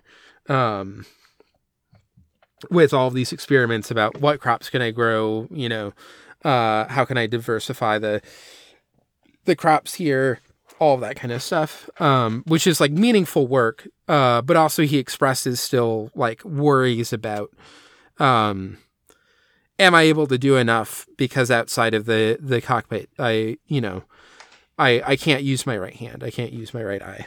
So, yeah. And I don't think we've glossed over it, but I do want to linger on the agriculture thing. Because I think we've really zeroed in on like, okay, yeah, the time skip, we see Tekadon like put into this position of greater power and therefore like greater cooperation and being enmeshed in the system, and like, oh, here's all of these hazards, and the ways that they like appear to be like becoming compromised or like absorbed, subsumed into this. Yeah. But there are like some indications. I think it would be remiss to not point out that like the resistance of Tekadon appears to be intact in these like in some ways. Like there are things that they're like trying to do that could be substantive. Like for instance, like the orphanage, like the farm and the orphanage are the two big ones. Yeah. Where it's like, okay, yeah, the farm, that is the like foreshadowed like free future that is discussed in season 1, where everyone's like, well, yeah, you know, when we don't have to fight anymore, this is what we want to do, is we want to like have a farm. And now they have a farm. It's not like, you know, it's complicated here because it's not, it's called out in episode 26, like, oh, well, the farm doesn't make enough money, so we have to keep like fighting. But the farm exists now. And the same thing with like the orphanage. They're like trying to, it's not like a structural change. Yeah. But it is like an intervention, that like right now it's imperfect because they're still in this like, position that's compromised for all these reasons. Yeah. And the orphanage is like, you know, gonna just feed into like Tekadon, where like a lot of these kids are just gonna go and like fight in Tekadon, presumably. So one way of looking at this is like, oh, well, the cycle's not broken at all. But also like this stuff exists. Yeah. And in the same way, like Mika, doing this stuff about like diversifying the like agriculture and stuff, there's like a potential revolutionary aspect to that. So they are like, I just want to make sure that we really identify that stuff happening, so it's not just like, oh yeah, Tekadon is like, you know, compromised now. Yeah. It's not one-dimensional like that. And Mika is like an important part of the like signs of life or signs of resistance, I would say. Yeah. While also being like the largest, you know, most powerful enactor of like the violence that they do as well. Yeah. So those things being imbricated with each other is, very, very good point there. And then just to like jump over to Orga here, you had a note, which is a thing that I noticed as well, that Orga is often animated closing his right eye. You know, the same as Mika's blind eye. Some sort of like subtle linkage there happening between them. Yeah. I don't know what to... I don't know if I have a comprehensive read of this at this point. Yeah. But I did... Well, and also to go all the way back, to go even back to our Kino's Journey season, you know, Orga has that big thing, like bit of hair that falls in front of his face that Kim always wants to chop off, but that it was like often covering one eye in a lot of scenes. And now like that has also become more permanent with Mika and with Orga closing his eye frequently. Or like more significant, I guess. Yeah. And I think there's like one way of thinking about this is like, it's symbolic of a single vision, of this like monomania. Exactly. So there's like a single vision that is happening with Orga, and then Mika and Orga being linked in this way, that like they're mutually reinforcing this kind of like monomania, that they're just like driving forward and forward and forward. The other thing I would say about Orga here is the idea of moving forward, which you pointed out already. But he's constantly, we get this like multiple times. The only way we can protect where we belong is by moving forward. And then permutations of that. And so we have this question of autonomy embedded in this, where like, if the goal is to gain enough power to have freedom, well, then what point is that? And the time skip brings us in because, it expands the horizon of this, in a way that complicates this question, because like, okay, yeah, they're not like human debris anymore. They're established as a company. They're all,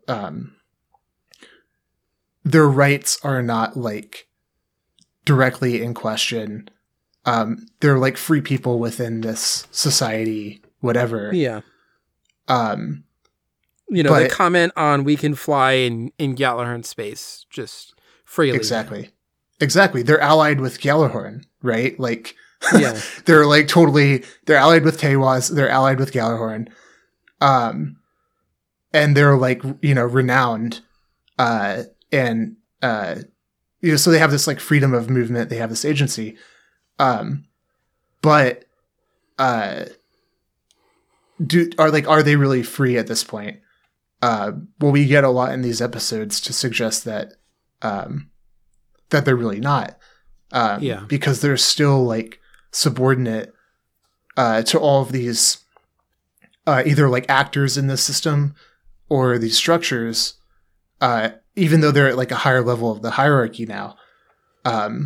They're still like just as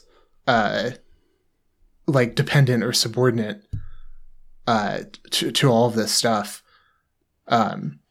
Hence like them being forced to take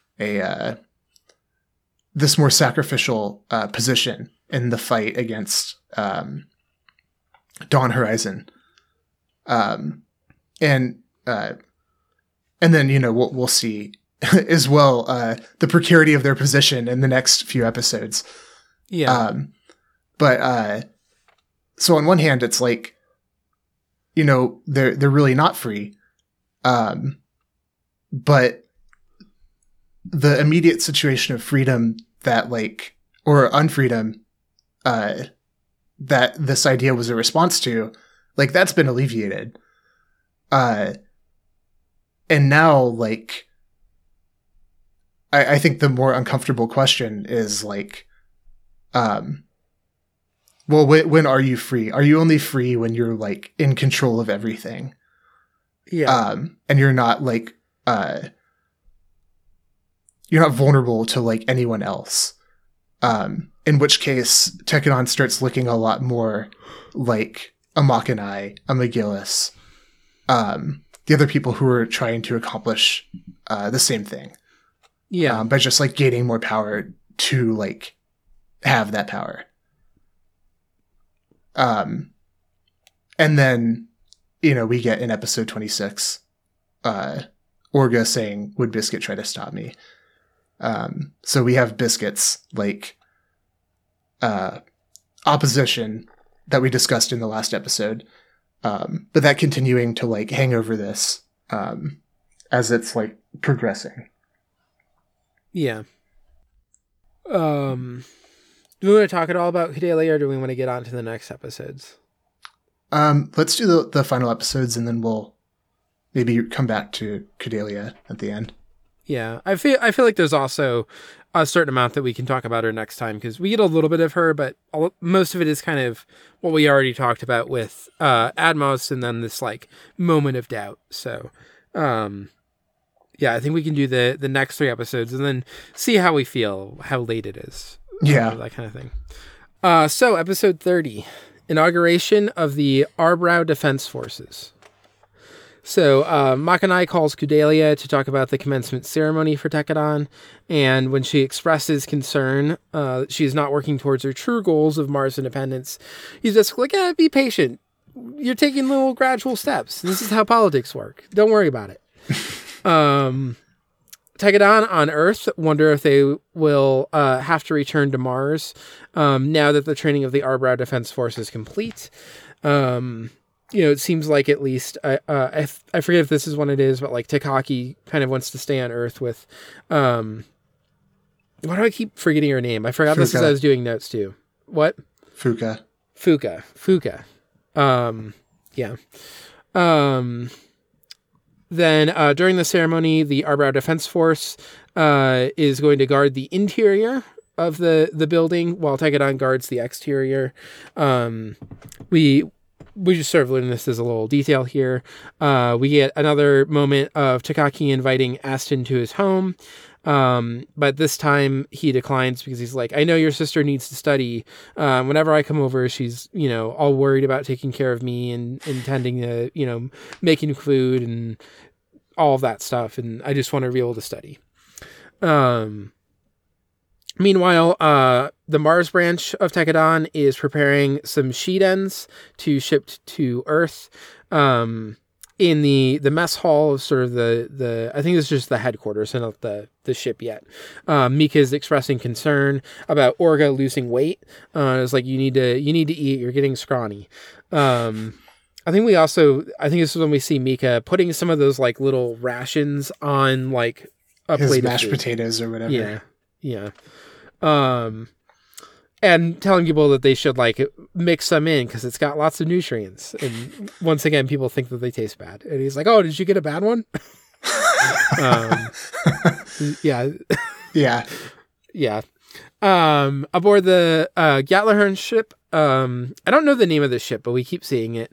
It's Rustel's ship. I think at some point I just start calling it Rustel's ship. Eok, Julieta, and Rustel are talking about what to do about McGillis, and also that like this necessitates working with the mysterious masked man.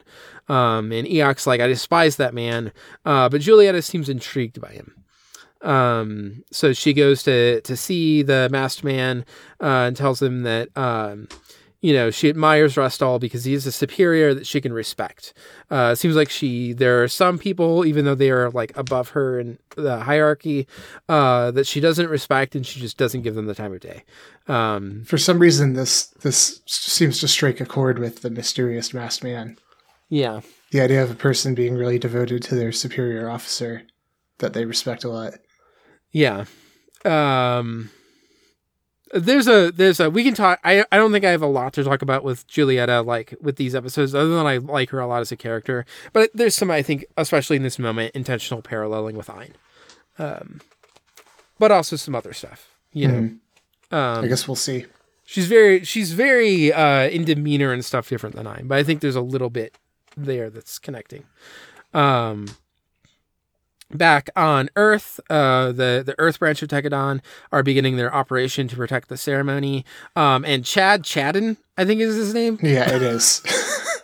Which I just laugh every time I see it. But Chad ends up, so like he's basically the only Tekkadan. He's been sort of the leader of the Earth branch, sort of the head of the Earth branch. And he's the only one in the building during the ceremony. And notes that I think it's Chad who notes like, when did that flower vase get here? And realizes it's a bomb and like dives to protect Makanai. We learn that both are injured. I think Lem's trying to break in again. Maybe not. It sounds like it. Yeah. I opened the door and Lem didn't come in, so we'll see. Yeah, it protects, but they're both injured, and basically for the rest of these 3 episodes are like in a coma, both of them, I think, or like injured in a way where they are not even communicated, incapacitated. Yeah. Then in a bar nearby, we see one of the sort of collaborators. I think I looked it up, and he's like role is supposed to be like auditor or something, but has been working with Tekadon, who I forget if we get his name right away, but we eventually learn is Radis, or Radice. I don't know. I think it's just Radis. But he's at this bar along with this like gruff bearded man who we will learn is Galan or Galan. Again, I don't know how the dub pronounces these and whatever. Radis Relodo is the full name. It's good enough until we get corrected. Yeah. So I lost my spot here. Radis is involved in the bombing. Yes. Who's been working with Tekadon. Then McGillis is investigating the bombing and notes that it could be related to something with the replacement of Gatlaherna's security, that there's like some sort of additional tension happening there around the current political situation. Tekadon's Earth Branch wants to seek revenge, in particular for Chad. Meanwhile, on Mars, Orga suspects that something is off because communication between the branches has become bottlenecked by Radis. It's like he's basically the only one that people are talking to, and they're really not getting much. It's like the same story every time. It seemed like it was originally going to be a small group that was going to send the Sheetans, or like ship the Sheetans to Earth. But now like Orga, Mika, a bunch of other people are planning to go along on the delivery. At this point, for sure, is when they are on the Hodarubi and not the Isarubi or Isaribi. But yeah, they plan to go along. And Kudelia asks if she can come as well. Then back on Earth at Takaki's home, Takaki and Aston talk about Radis, sort of saying, being a part of Tekadon, we thought of him as family, but now we can't trust him. Like, what does it mean that we can't trust our family? And I wrote Anton here instead of Aston. I think it's more like Takaki does like still trust Radis at this point. And is like, oh, he's family. Of course we have to trust him. And Aston is like, obviously not trusting him, but like not really saying that outright. Yeah. And then Aston swears to protect Takaki's happiness and his sister's happiness here on Earth. Once you say that, bad news, boy. Yeah. Yeah. Thrown up lots of death flags across these episodes. And then it's sort of building towards this potential involvement with Tekadon from like, a war might break out soon between Arbrow and the bordering block of the SAU. Yeah, for reasons that like still no one seems to understand very well. Yeah. Which is, by the way, the Strategic Alliance Union is what SAU stands for. I don't know if they ever say it in here, but Strategic Alliance Union. Yeah. Okay, that's great.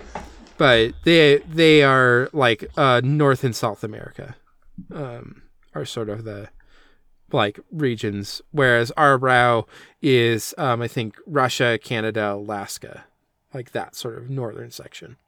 Okay. Yeah, got it.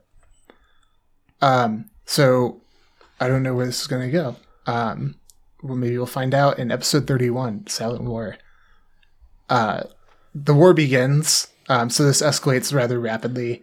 Yeah, we get like some little vignettes almost, or like little like voiceover with some shots that are kind of going over the weeks that have passed that have like resulted in this escalating war. And the battle rages. We get a little background where it's like an SAU recon plane. There's kind of like a tragic confusion that started the fighting, where it was just like an accident. But now the fighting's underway. SAU is fighting with assistance from the Outer Earth Orbit Regulatory Joint Fleet, led by McGillis, while the Arbrow side is supported by Tekkanon, and a mercenary group led by a man named Galen Massa, who we previously saw conspiring with Radis. The action opens 2 weeks into the war as skirmishes break out along the border between the two blocks. McGillis notes that Arbrow has been successful because they're just basically utilizing Tekkanon well, like marionettes, he says. Yeah. On the Arbrow side, Galen praises Tekkanon, and in particular Takaki and Aston. He's kind of like, as the viewer, we know that Galen, I'll just call him Galen, is treacherous, so we know that he's like manipulating them, but he's doing it through praise. And yet the members of Tekkanon are losing morale because they don't have any idea what they're fighting for, which is a first for them. Yeah. Go ahead. Did you want to interject? Well, there's a thing where I like note where it specifically comes up, but like throughout these episodes, there's like this war feels different than like the other fighting we've done, and we can't quite place why. We'll eventually get like a placing of that, but yeah, a lot of it coming from Takaki, like leading the war, but feeling this unease. And when a member of Tekkanon calls Galen their captain, even Takaki starts to break. So tensions are very high. Meanwhile, on Rustel's ship, Julieta speaks with the mysterious masked man about his mobile suit. This is a suit that we haven't seen before, I think. Yeah. New model, and it's apparently very special. Yeah. Looks like a Gundam. Yes, looks like a Gundam. It seems... well, we'll discuss the suit later, I'm sure. Yeah. And the masked man reveals that he knows McGillis. Meanwhile, Rustel and Eok talk about how the SAU Arbrow War is currently hurting McGillis' reputation,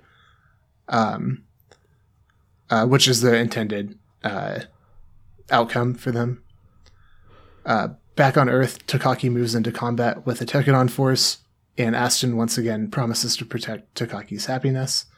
Death flag. Yeah, thereby ensuring his fate. Yeah. Just to remind you, I threw up a death flag before. Aboard the Hotarubi in flight to Earth, Orga and the others talk about their inability to reach the Earth branch. Because, again, Radis is manipulating the communications. And Orga is like, yeah, but it should be okay, because I put people in charge down there that I trust. So I'm going to have faith in my trust for them. The rest of Tekkanon are anxious as they wait on the ship, which is going to take... is still on its way to Earth. Yeah.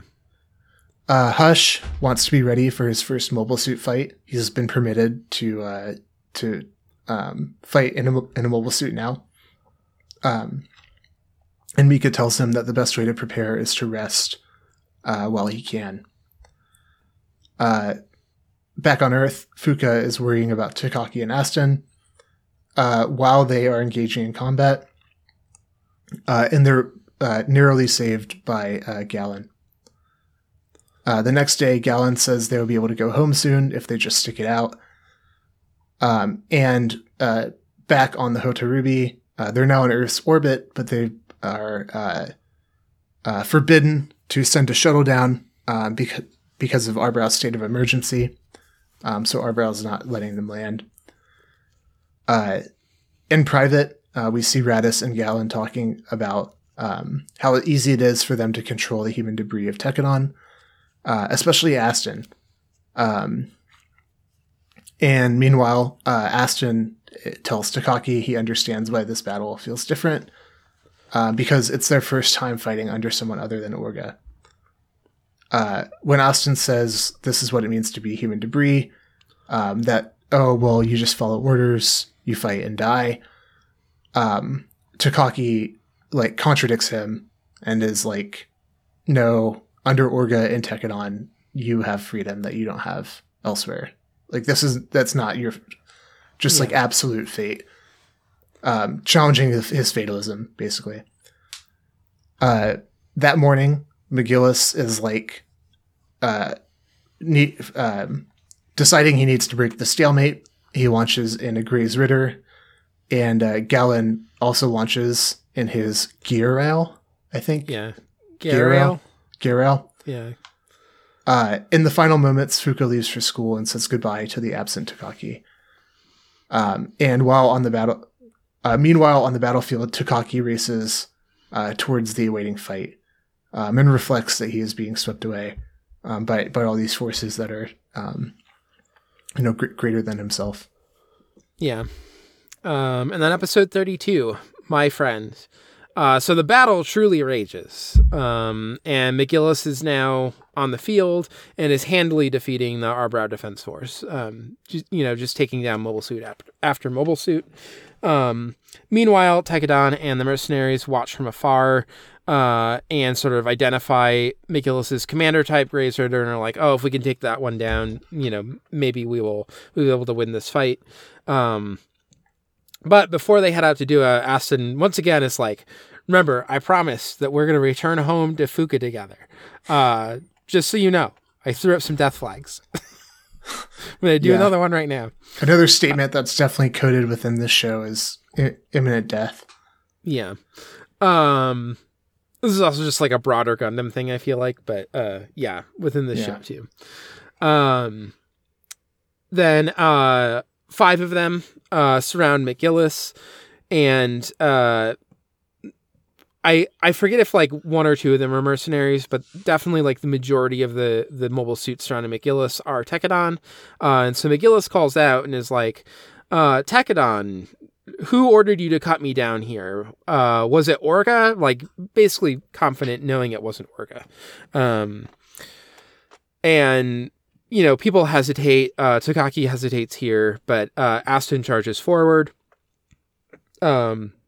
Seeing this, Takaki moves in to support him, and Takaki is almost killed, but then Aston takes the blow, and then sort of like, as he is dying and his mobile suit is severely damaged, just kind of like, basically just like using it to pin McGillis's Grey's Ritter, so that somebody else can get in a hit.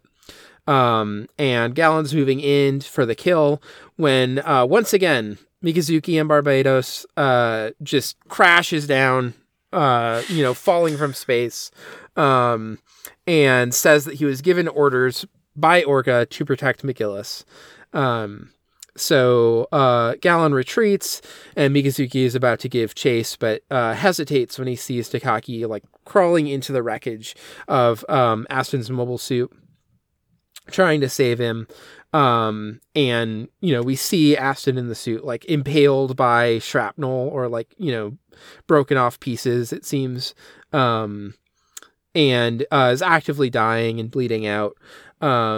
And in his final moments, Aston says he wishes that he never met Takaki and Fuka, because in order to survive as human debris, you need to kill your own souls so that you won't feel pain when you lose others, and also so that you won't be afraid to die. You won't be sad to like lose the life you have, because if you kill your soul and you're just kind of living as human debris, you don't have a like life to return to look forward to. So yeah. There's no pain in losing that then. So kind of words of kindness, but also in this just like, I wish I had never met you, because then I wouldn't be sad to lose anything right now. But I am sad. Yeah, but I am sad. So then Eugene, Akihiko, and some other members of Takadon confront Raditz, and they receive word from Lofter that many have died, including Aston gets specifically named. When they hear this, they threaten Raditz, and basically, for now, only spare his life because they need his assistance in finding and getting revenge on Galen. At the mercenary hideout, Galen and his men basically, alarms go off. They've been found. So they quickly mobilize. I remember when I was typing this up, I almost wrote mobilize their mobile suits and then just stopped at mobilize because I thought that was too repetitive, but it is funny. We know what you mean by mobilize. Yeah. Yeah.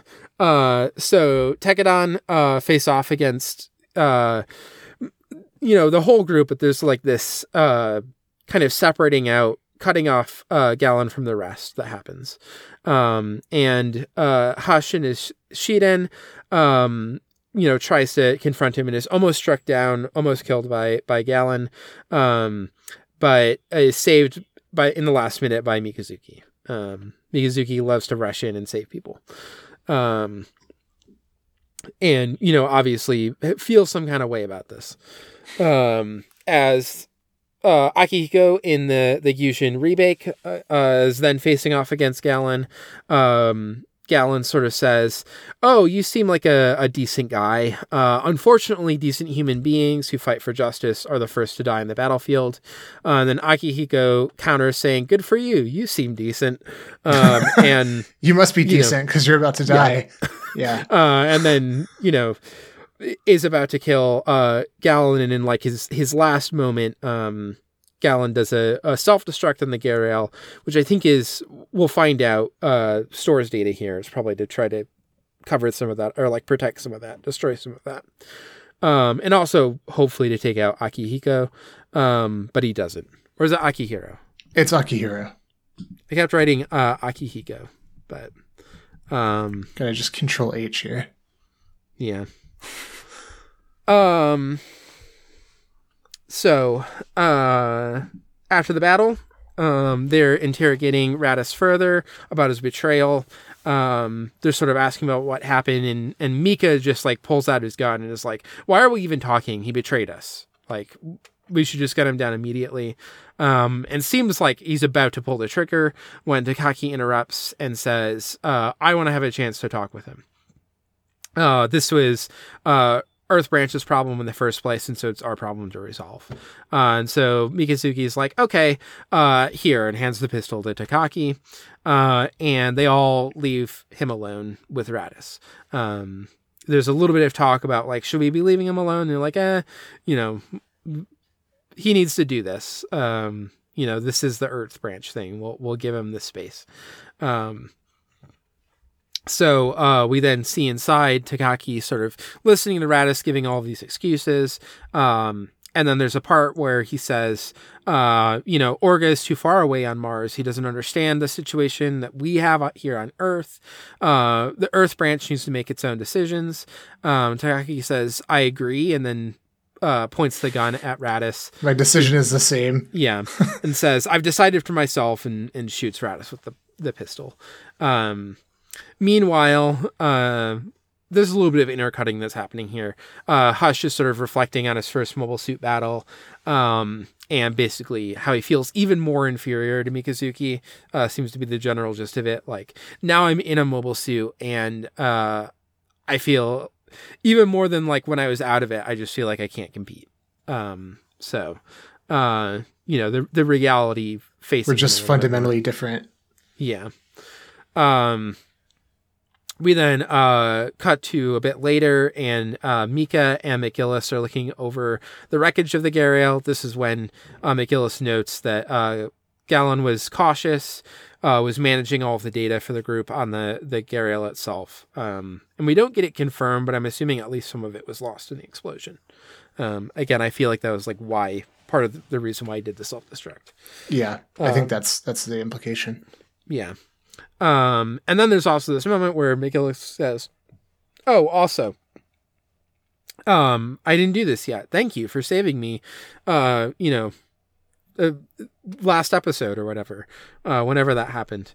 It reminded me of a scene from the legend of Agnika Kaeru, I think. Kaeru. Kaeru. And Mika's just like, Agnika? While like eating something, so it's just all like Agnika, and McGillis like kind of explains the founder of Gallahorn, like the one who created it. On board Rustel's ship is revealed that Gallon was actually a member of Gallahorn, who had forsaken his own name, took some different name to work in the shadows for Rustel. Was sort of part of the one orchestrating this war to ruin some of McGillis's reputation. In the final moments, we see Takaki return home from Fuka, who asks him where Aston is, and, meaningfully is unable to answer. She understands what that means. Yeah. The episode's like ending at the moment of her realizing what's happened. Yeah. So my initial thought, I wrote here in the notes, I actually took a few notes this time. I saw this. Yeah. So there's a bigger thing that we've already been kind of talking about, but we can talk about how it develops here. But first I want to just bring up Takaki and Aston, a huge homoromantic tension here. The whole vibe of like Aston comes over all the time for dinner. Fuka has a photo of like the three of them on her tablet. I feel like there's not like a intense like homoerotic tension there, but there is this like homoromantic thing happening. Where they are like creating a family in that sense. Yeah. They are like having this sort of romantic relationship, even if I don't think the show's figuring it as we talked about the stuff with like Orga and Mikazuki being more like there's a certain homoerotic tension sometimes between them, whereas I think it's a little bit less charged in that like sexual way here, but there is still like a romantic thing happening. I'm gonna quick pull up a thing here as well. If you have like immediate thoughts, you can think about this, but I was tweeting. It's just there's a parallel as well with Orga and Mika between like Takaki and Aston's relationship is paralleled. But I think it's telegraphed that it's like a similar type of relationship. Yeah, further strengthening your case. Yeah. And on my locked Twitter, I was kind of joking about this, how they're kind of gay with it in this stuff. And Olivia, who follows me on my locked, said, I'm always thinking about these two shots from the OP, which I'll just send to the chat here. But It'll take a moment for it to upload, I guess. I don't know why this is taking so long to upload. I'm awaiting them eagerly. Yeah. One thing I had a thought watching just because so much has happened, watching the OP here. Well, that's bizarre. It like finished uploading and then didn't send anything. There we go. I'm just trying again. But yeah, like these shots from the OP, we've got the like Aston sort of resting his hand in his like chin, listening to Takaki. And then Takaki's POV. Yeah, with like a little bit of a smile. I feel like it's there. But yeah, I think some of it is acting to like point towards the way that there's a parallel there with like Orga and Mikazuki. And so having that sort of relationship be, at least somewhat homo-romantic in its tone, is also pointing towards some of the more explicitly homoerotic, I think, stuff with Orga and Mikazuki. But yeah, I would agree. The other thing is that the Aston and Takaki relationship, for me, it seemed like it's the second instance in this group of episodes where we have a relationship that is like a mirror of Mika and Orga. So the first one is Hush and Byleth, and then we get Aston and Takaki, and both of them like end tragically. Yeah. One with the loss of sort of the leader more, and then the other with the Orga position, and then the other one with the loss of like the Mika. Yeah. So there's like this threat or like hint of the breakdown of this key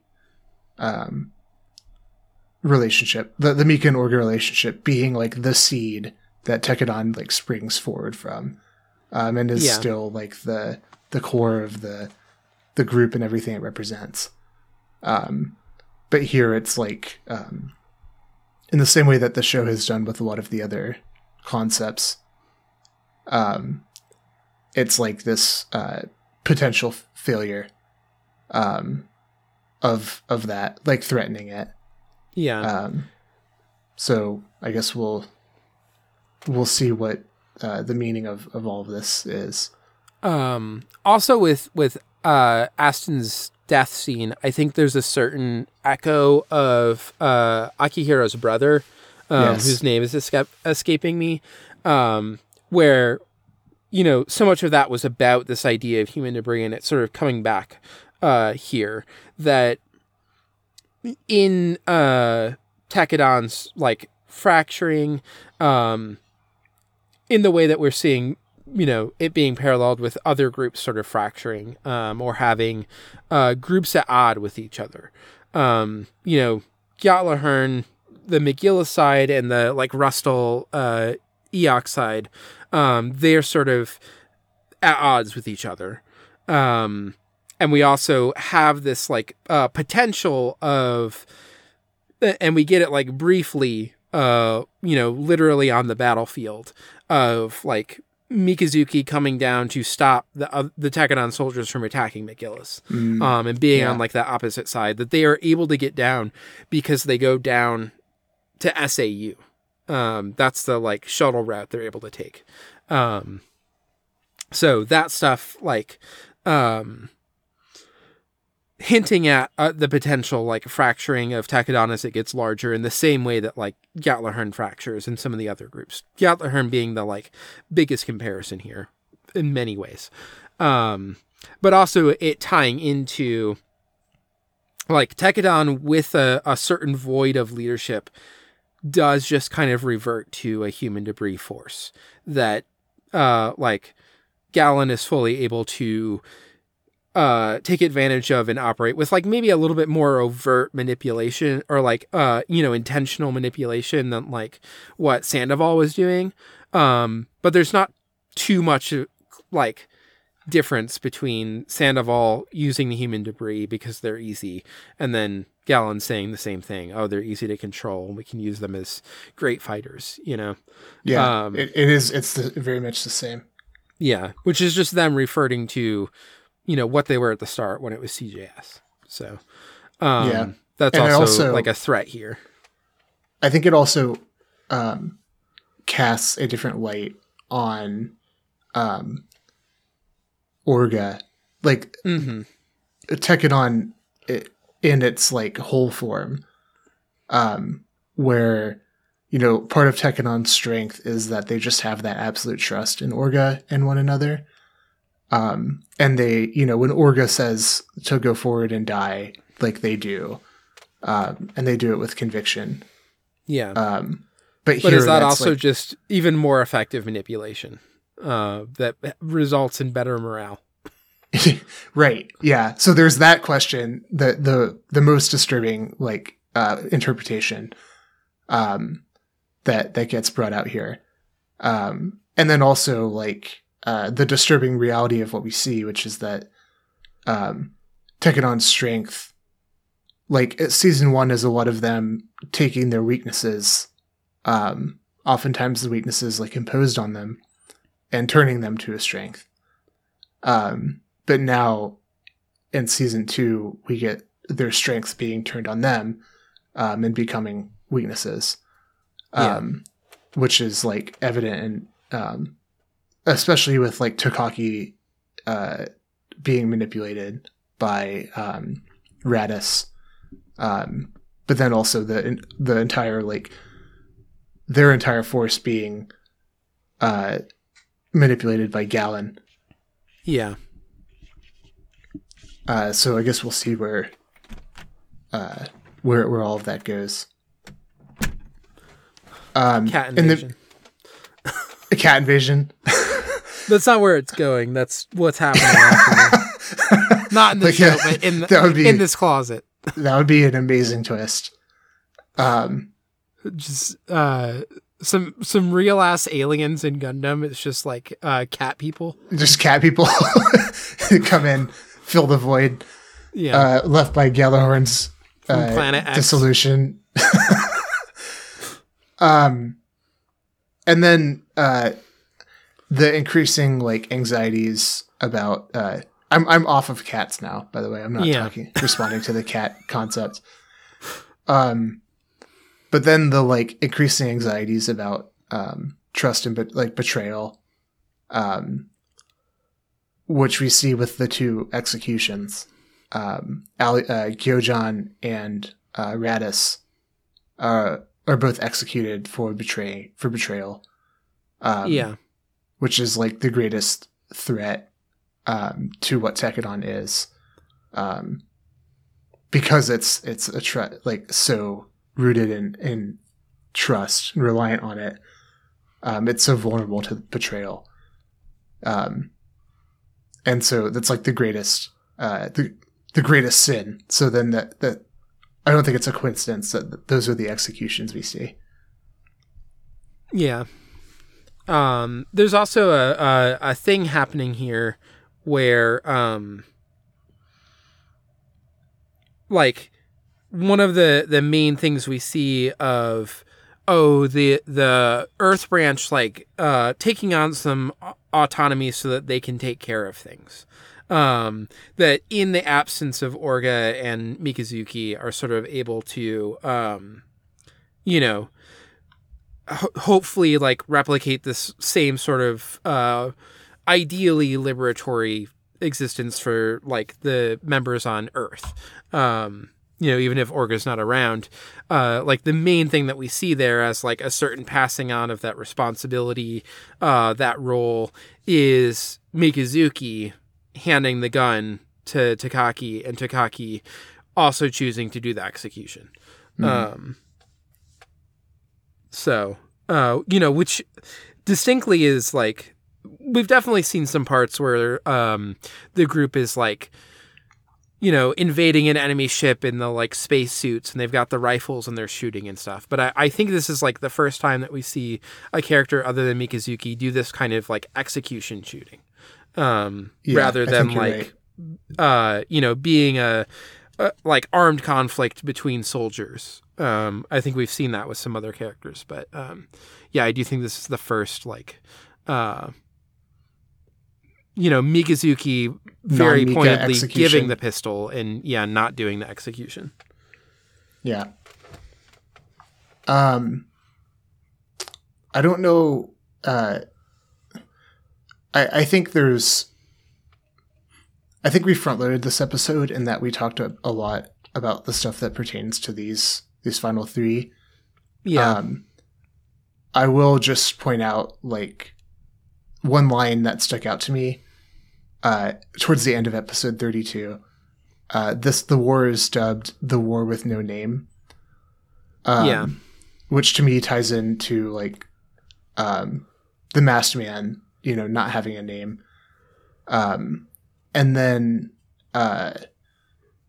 there are also multiple points in these episodes where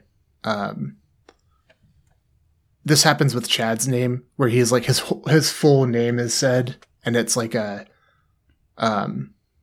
moment of like great significance for him. So things being named or not named is things and people. It seems to carry weight. Yeah. And the fact that the war has no name, it's a reflection again of like this connection between like identity, names, like intention, where like it's a war that it has no intentionality. Like it's just based on like deceit and these machinations. It's not representative of like anyone's, of like anyone who's putting their name to it and their face to it, if that makes sense. Yeah. And we also get it like most immediately here paralleled with the slight variation of like Gallon, who, you know, has a name, gets rid of that name, but then takes another one. A fake name.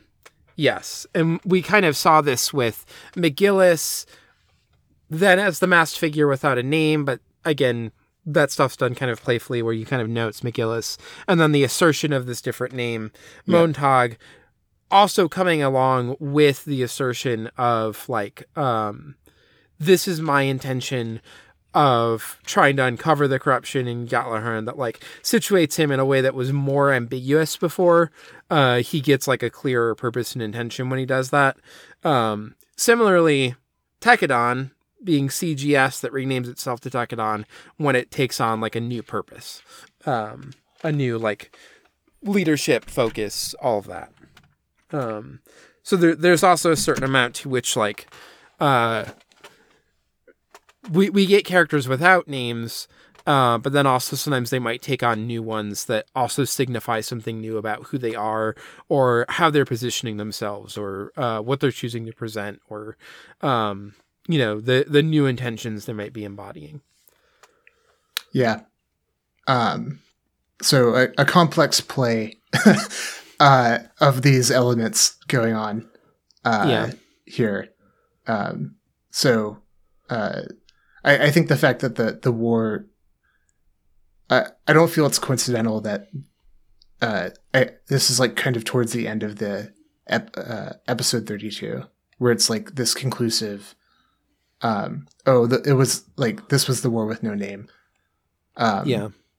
It ties together a lot of the like anxieties, and the anxieties that are like emerging, and then the changes like in the world that Tekadon is confronting, like the uncertainties of their new position and the way that this world is like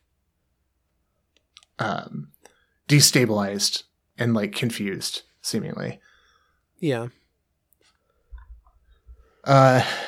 If we don't talk about Kudelia, do you think we're shortchanging her here? I mean, we'll have more opportunity to talk about her, but we can maybe do just a little bit. Again, I feel like we've kind of touched on the main things, but I don't know if you have anything else to bring up. The two things that I think warrant highlighting are the thing that you already brought up, which is her in episode 26, her response to Gyojan, where she's like, my actions now don't require philosophy. Words don't accomplish anything in this day and age. And then we get the pan to the photo of her and Makanai. So this is a moment that seems to be like kind of realizing some of the fears that we talked about last discussion episode. We're like, oh, now she's really close with Makanai. And she appears to be like influenced by him to whatever degree. And now, like, you know, she's doing all of these activities. Like, she has the company and she's more enmeshed with like these conventional regime politics. Yeah. And also like it rejecting. Also in a like sinister new take or potentially even inversion on it. It's also kind of going along with like some of the stuff from season 1 where it's like we talked about her having sort of the conceptual framework of revolution, but not the like actual actions of it. That one of the important things for her is like getting her hands dirty, having blood on her hands, and then she's able to shake Mikazuki's hand. Pointing towards like a certain amount of like philosophy in and of itself is not enough. You also need actions, but there's you're getting the danger here, as you're saying. Yeah. With her like apparently rejecting the philosophy now. Yeah. And you know, the meaning of that not fully revealed yet, I guess. But then the second moment for me stands out is when she's reflecting on Gyojan and being like, you know, maybe this wouldn't have happened if I had built a better relationship with him. So then this other idea that a consideration of like the preventability of conflict. Yeah. Which you could take in two ways. Well, at least two that are immediately apparent to me. One being like this kind of like avoidance of conflict could be a symptom of like being so enmeshed in the system that like well, you know, a revolution is going to entail conflict fundamentally. So now this is like a non-revolutionary stance of like, oh, well, you know, we'll just resolve everything diplomatically. And so therefore like another step down that path for her. Or it could be this like a more comprehensive like perspective from her. Yeah. Yeah, go ahead. Sorry. No, I was just agreeing with what you were saying. Sorry, I didn't want to, if you had an interjection there, didn't want to keep going. But, no, that's fine. Yeah, maybe like a more comprehensive perspective that is bringing in, okay, well, yeah, conflict is necessary in these instances, but when is it not? And in that way being like a counterbalance to a possible pitfall for Orga, who is called out as like in earlier episodes as being too preoccupied with force. Yeah. And I think it's Naze and Amida who are like, force alone will not accomplish like systemic change, or not like constructive systemic change. So here we have this consideration from Kudelia of like, well, does it really just all have to be about like brutal like leverage and utility? And like, oh, Gyojan wasn't useful to me anymore, so I discarded him and put him in a desperate position. Should I not have done that? So again, we'll see where this stuff with Cordelia goes, but I don't think we're given much, a lot more to work with. Yeah. Yeah. You also had the note of the, which I think is interesting as well, where she's talking about we have to think about the future now, obviously partially getting linked to, is this Kudelia who says it? I think it's Orga. Okay. Oh yeah, maybe it is Orga. Actually, you know what? I have no idea who says it. I've forgotten. Yeah, I'm trying to remember. But I think it's when they're looking over the mine. I think it's Yeah. Orga when they're looking over the mine. Yeah, and then they find the new mobile suit. So, anyway. Yeah. I guess, like, to tie this back into one of the points we made about, like, regimes, the possibility of you reforming them and what that, or replacing what that looks like. It seems like part of what's going on in these episodes is, like, okay, you just, like, yeah, you have this oppressive regime and you just, like, topple it or destabilize it with force. And what happens after that? Well, it's not great. When all you do is just, like, destabilize the ruling regime, it's not just like, bam, everything's better now. Like, in order to get to a liberatory outcome, like, do you need more ingredients? And do you need to actually, like, take a few more steps here to build some stuff to replace it? So that seems to be hanging in the air. Yeah. But yeah, I think that's all my my immediate thoughts for now. Yeah, I think we're good. I do have a final question for you before we wrap up. Okay. I have a sense of what you'll say, but so I was messaging you a little bit earlier because normally we record every other week, so like we have a weekend off, and then we record, weekend off, record. But I'm going to Michigan over the Easter weekend, which we were going to be recording. So we had to move it. And we're doing it in 1 week. But while I was talking with that, talking to you with that, I was like, yeah, I think moving it so it's like 1 week after this recording makes sense because we get like half of the season, done quicker. Yeah, done quicker rather than done slowly. I think that like works more. Because I don't entirely remember, but like I do know that there's a new OP for 14 of like season 2, episode 14. Whatever that would be if I do the math. 33. Wait, no. No, it'd be what, 39? 39, yeah. Yeah. And often like seasons, although they won't be as hard as like, season 1 to season 2, that midway point, there's often kind of like a little bit of a climactic moment.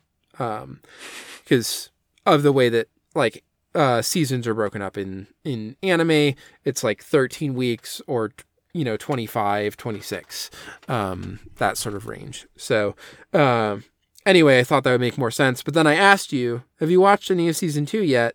And you said, not yet. I'm starting tonight. I'm pumped. I know it's going to be good. So did it live up to your expectations when you said that? Yeah. I'm enjoying it. I don't know. I wasn't blown away when I first watched it. But I did enjoy it. And now, like, the longer it sits with me, the more I'm like liking it. Yeah. I don't have any issue. I do think like the first episode in particular, so much stuff gets thrown at you, that like you stop and you think about it. You're like, oh yeah, this is like, the show is aware that like the end of season 1 is not, the triumph that it was like kind of portraying it as. But it's also like you watch that first episode and you're like, you just gave me like a bunch of where the world is right now. Yeah. It is kind of like a world building dump. Yeah. And so in the moment, it also felt like a little bit of a letdown to me, but then I got to hear and I was like, oh yeah. There's also, it's, as far as the plot, like the narrative development, I think it's like kind of intentionally anticlimactic. Yeah. Because of like the nature of the War with No Name and what's happening with that. So it feels a little bit anticlimactic at the end of 32. Yeah. So you don't have that like release that makes you like really hyped up. Yeah. I do think these episodes sometimes feel a little rushed. In a way where I think they could have expanded some of the stuff more. But my guess, like often when I have remembered it, I don't really remember a lot of the stuff with these. I remember that like the general, where do people end up after season 1? But I don't remember all of this stuff because I think some of it almost feels like they could have expanded that out and then done more, but they like partially want to get to what's the rest of season 2. So, yeah, I do think they do a good job. These episodes do a good job of like character work for the most part, because there's a lot of like new characters brought in, and they get pretty far in establishing like a lot of characters, and then establishing all the stuff that we like talked about, all of these shifts. I think is pretty, it's pretty well fleshed out. Yeah. So that's my answer.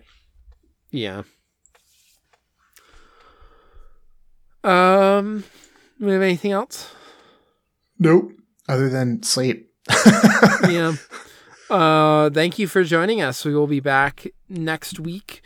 Or 2 weeks from now. Next week for us recording, but 2 weeks for you listening. We will be back in 2 weeks to talk about episodes 33 through 38. That'll be, my brain's shutting down and ready to go to bed. Mm-hmm. It'll be episode 8 through 13 of season 2. If you have emails for us, please feel free to send them in right now to ghostdiverspod@gmail.com. Again, especially the way that we're doing things now, there's like a much shorter turnaround. So I think sometimes I might pull in emails a little bit earlier if it's like about a specific thing. But we'll also do the question bucket at the end, which is partially just us having a fun time too. If you're new here, question buckets tend to be a lot of just joking around about characters and stuff like that.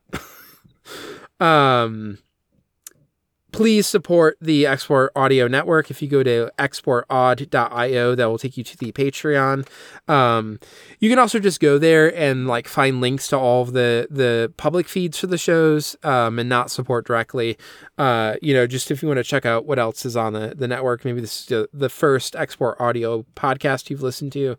But also, if you do $1, you get early access to a number of shows on our network, not Ghost Divers, but you do get Pondering Futon and Ornate Stairwells early. Those are 2 other podcasts that I do. Pondering Futon is with you, Connor. It is mostly us joking around. Very different. All about Yakuza trips. Yeah, kind of. Totally, 100%. And then Ornate Stairwells is a movie podcast that I do with my friend Autumn. And we go similarly long in terms of episode lengths, but much less on topic.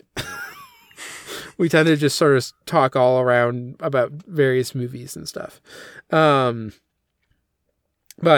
good podcast. I know a lot of people enjoy that one too. So check those out. There's also a number of other episodes that you get a week early, like let me run through Gotham City Limits, a Batman podcast,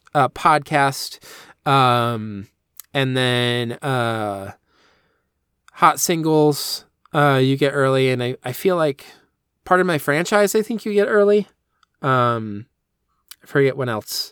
I think that it has a free feed that's delayed. And Coffee and Comic Books, I think you get early, and then you also get, if you're a $5 patron, exclusive episodes. I believe you get it early. I don't know. One of the things that people like about it is if you're part of the Patreon feed, you just get like a one feed on your podcast app where a bunch of stuff bunch of these shows come in. So I know a lot of people also just enjoy that. But it's also just a good way to support us. Anyway, this little spiel has gone long. I'll call it one other podcast. No, it's good. We need to promo. We got to promo the stuff. My one other podcast is Around the Long Fire. It's on the Abnormal Mapping Network. So if you go to abnormalmapping.com/longfire, you can find it there. It is me and my friend M reading through Icelandic sagas and talking about them. So we, as of this recording, finished Njál Saga and are about to start Heimskringla. I think when you are listening to this, we might have like our first Heimskringla episode out. But yeah. Also, just some things to look forward to that I'm going to say here. I'm going to be on so Abnormal Mapping, the podcast that sort of the network is named after, is a video game podcast. And in May, I am going to be on their episode for Chrono Cross, which is one of my favorite video games. Probably my favorite video game. And then also they are currently doing Mobile Suit Gundam Seed Destiny. I think they do the whole Mobile Suit Gundam. At the very least, Gundam Seed Destiny. They're currently watching through it. It's not a very good show. But if you have suffered through it before or want to suffer through it for the completionist purpose, you can go check them out. You do have to be a $1 patron to listen to the podcast at all. But it's a great podcast. Highly recommend it if you are a Gundam fan. I would be surprised if there's that many people listening to this podcast who don't know about them. But I'm specifically calling them out because I'm going to be on the finale episode for Gundam Seed Destiny. So something else to look forward to.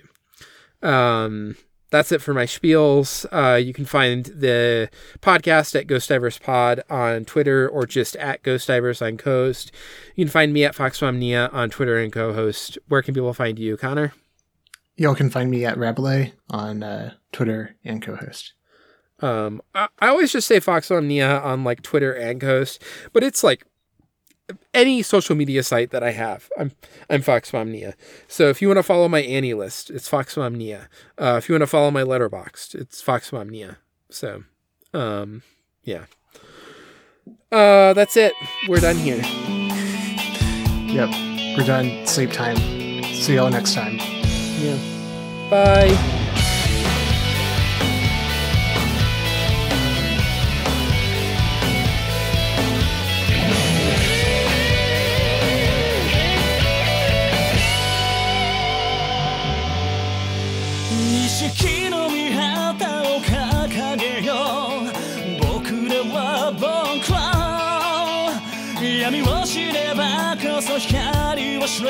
Don't cry. 全部揃っていたとして希望なんてないのかい何もなくても希望に寄り添えるか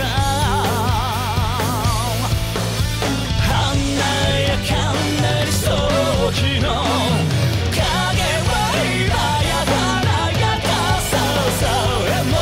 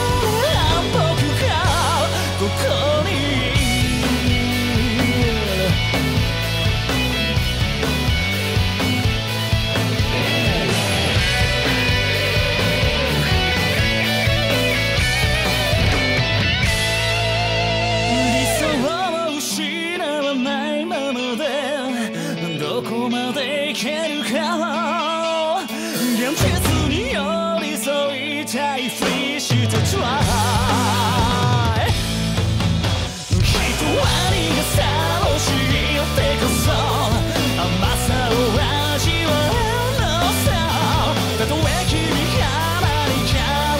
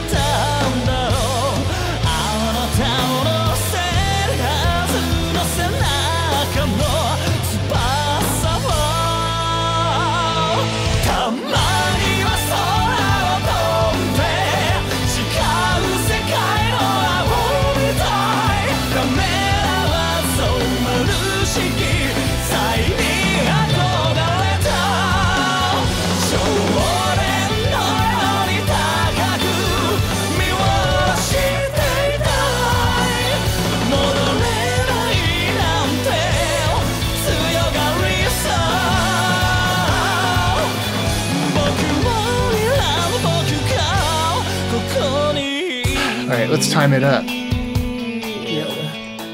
I'm ready. Okay, 39. Felt like I was slightly late, but it's fine. Okay, we can always do another. I mean, if you want to. Yeah. 56. Okay.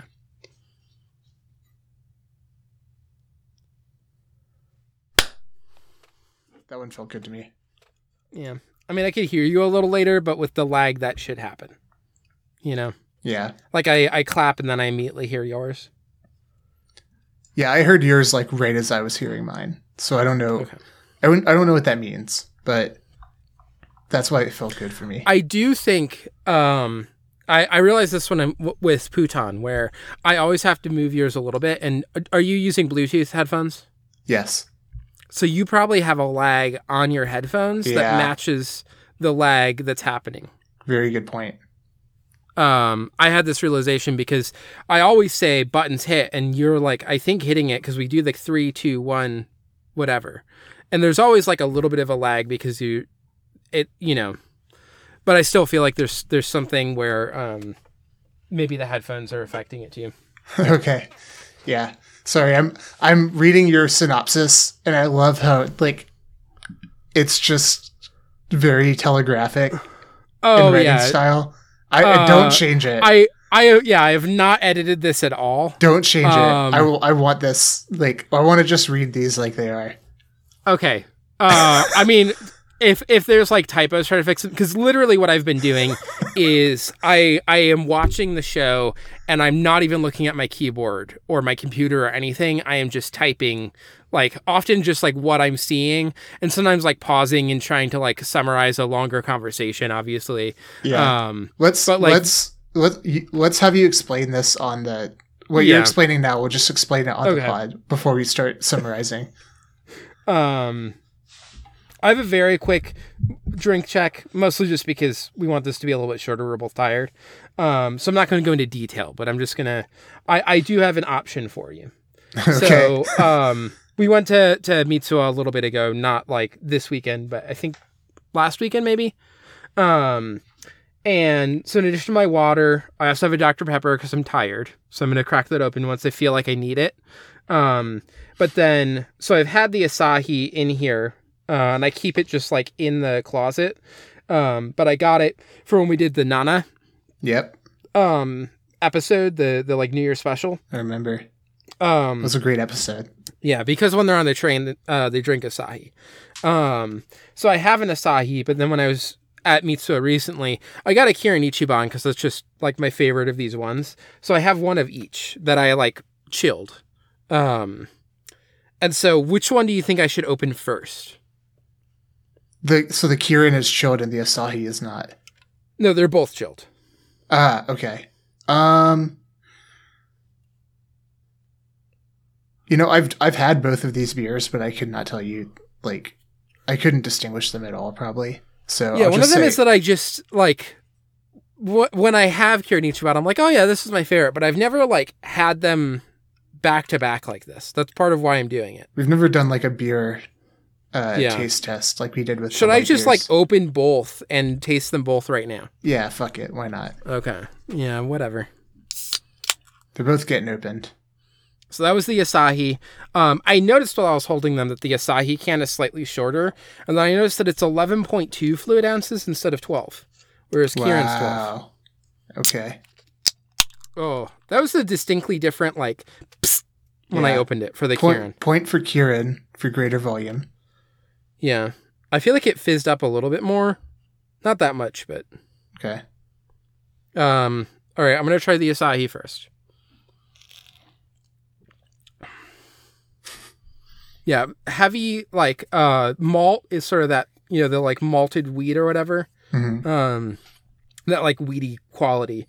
That is definitely, like, the foremost of it.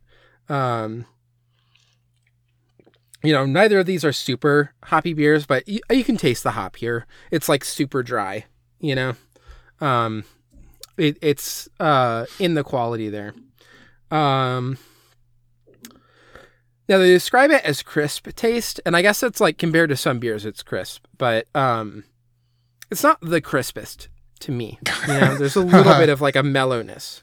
Now, I'm going to try the Kirin Premium Beer. This one has way less like flavor notes on it. There's a bunch written on the Asahi can.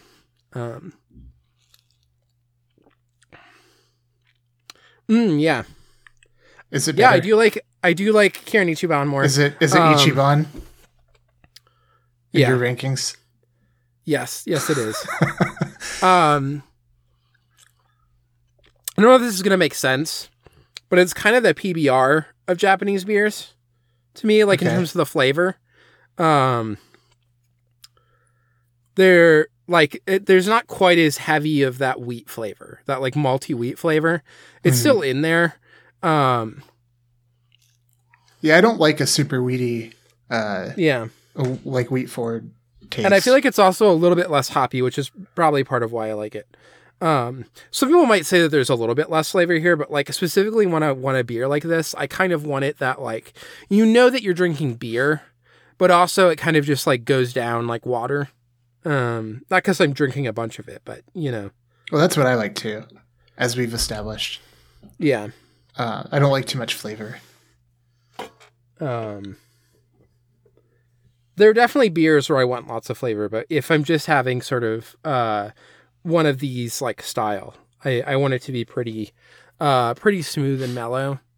Where because also I associate it with, I'm not doing this right now, but I like associate these with like going and eating some food, like you get like ramen or some hot, like Japanese food.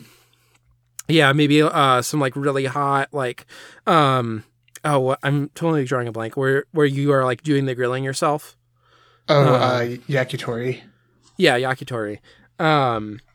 And yeah, I want something that's not going to like fully clash with whatever other flavors are happening. And none of these will super do that, but I want it to be like very neutral for that purpose specifically. So yeah, it's like Cass when you're eating Korean food. Yeah, you're eating like something that's just steaming hot, and you get like a nice cold beer that's not like competing too much with the because there's enough flavor in the food. Yeah. And really what you want is to just have that, like you're eating something hot and then you drink like the really cold, beer and there's like sort of like a refreshment. Absolutely. Quality from that. So yeah, it's making me miss the days when I drink like, I would actually go out and drink and we would go to a Korean restaurant and get like soju and Cass and actually like get drunk while eating Korean food. Yeah. But I don't do that too much anymore. But those were good times. Yeah. You can do your drink check. I'm going to send you something real quick.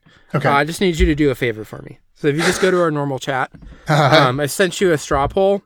Can you just click on here? And I guess if you have to, go with your heart.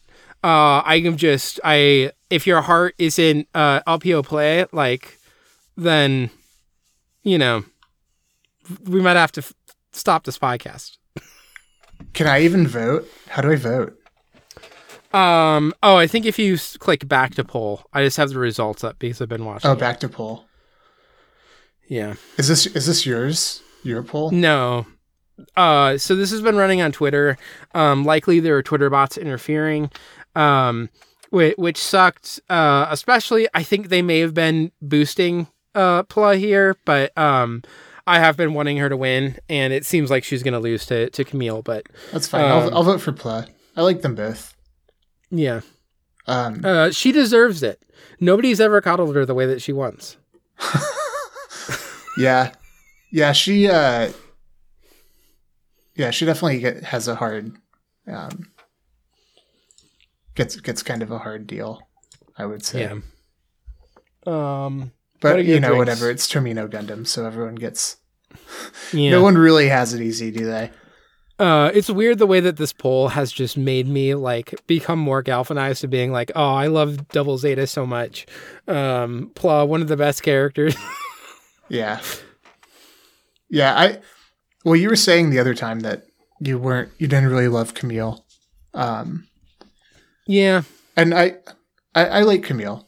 I like how I think he's got an interesting like arc going into Double Zeta. But anyway, yeah, my drink check. Like you mentioned already, we're both pretty tired, so I've just been pounding oolong tea. I've had about 2.5 creation mugs worth of oolong tea, which I couldn't even tell you how many ounces that is. And then I've got my the like amber diamond textured glass, which is filled with water. Yeah. So my drink checks have gotten quite a bit less interesting. Although I'll throw it in here just because I'm self-conscious about being boring. I made a bit of an impulse buy at the grocery store earlier. Mm-hmm. So when I was driving, so Sarah's making bao, or she made them already. Yeah. But I guess I learned that you use cake flour for that. And so she ran out of cake flour, and I had to go to the store and get some more. And I was driving to the store, and I just got like a random, just for some reason, like IBC black cherry soda just came into my mind. And I was like, yeah. It's been a while since I've had that. I'm gonna get some of those. And those are like a big childhood thing for me. Yeah. For maybe I'll tell that story another time. But it was just like it's like a childhood memory. So I went, they didn't have them at Kroger. So I was looking around at the other like, glass bottle premium sodas. And I noticed that Ale 8-1, so they have other flavors other than the like classic flavor. Yeah. And they had an orange cream soda that I hadn't seen before. Huh. They've got cherry and then they've got like orange cream. Yeah. And I think they have like a normal cream soda too. I'm not sure.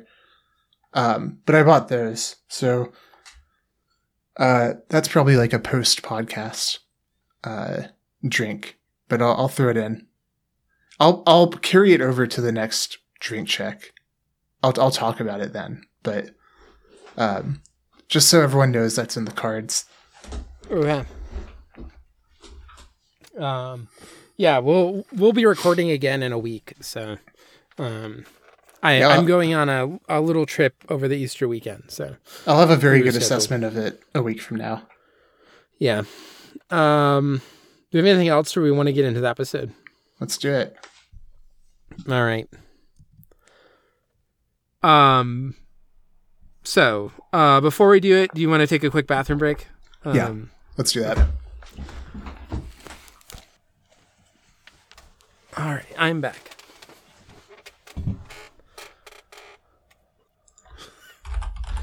Are you back? Yeah, I'm back. Sorry. Okay. My headphones weren't working. No worry.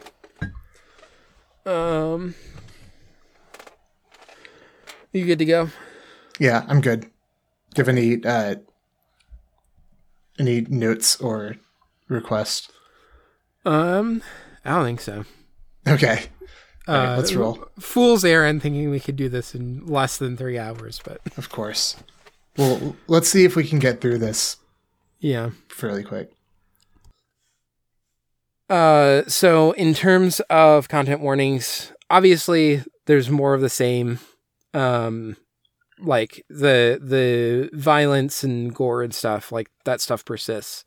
The two big things, one is just like a significant warning for pedophilia and grooming.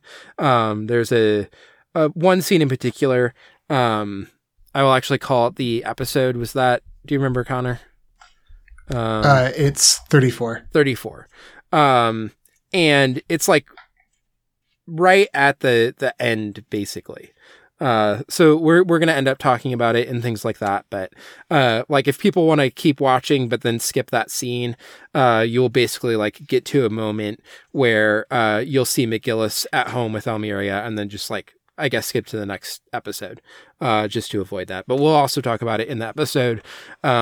So, fully understand if it's like a thing that's just hard for people to deal with. And this is where they, part ways. The other big thing is sort of an intensifying of some of the stuff around disability, and some stuff that I could see people like chafing against a little bit, specifically just around like a potential conflation of like disability with like loss of wholeness, I guess. And we end up, we're recording this after we recorded next episode. And we ended up sort of talking about like both the really critical read and then maybe like a slightly more generous read of what's going on. But it is something that I could still see people being like a little bit put off on, seeing it. So, I know it's like one of the biggest things that I like, the grooming scene is the like gut punch, I describe it as, of just like a really uncomfortable and hard to watch. The other scene was just like, I felt like a little bit of disappointment in the moment watching it. So, but I don't know if there's anything else that you wanted to call out, Connor. I think those are the big like new things. Yeah. And otherwise, continuation of everything that, has been there before. Yeah. So that's it. I'm gonna hit stop.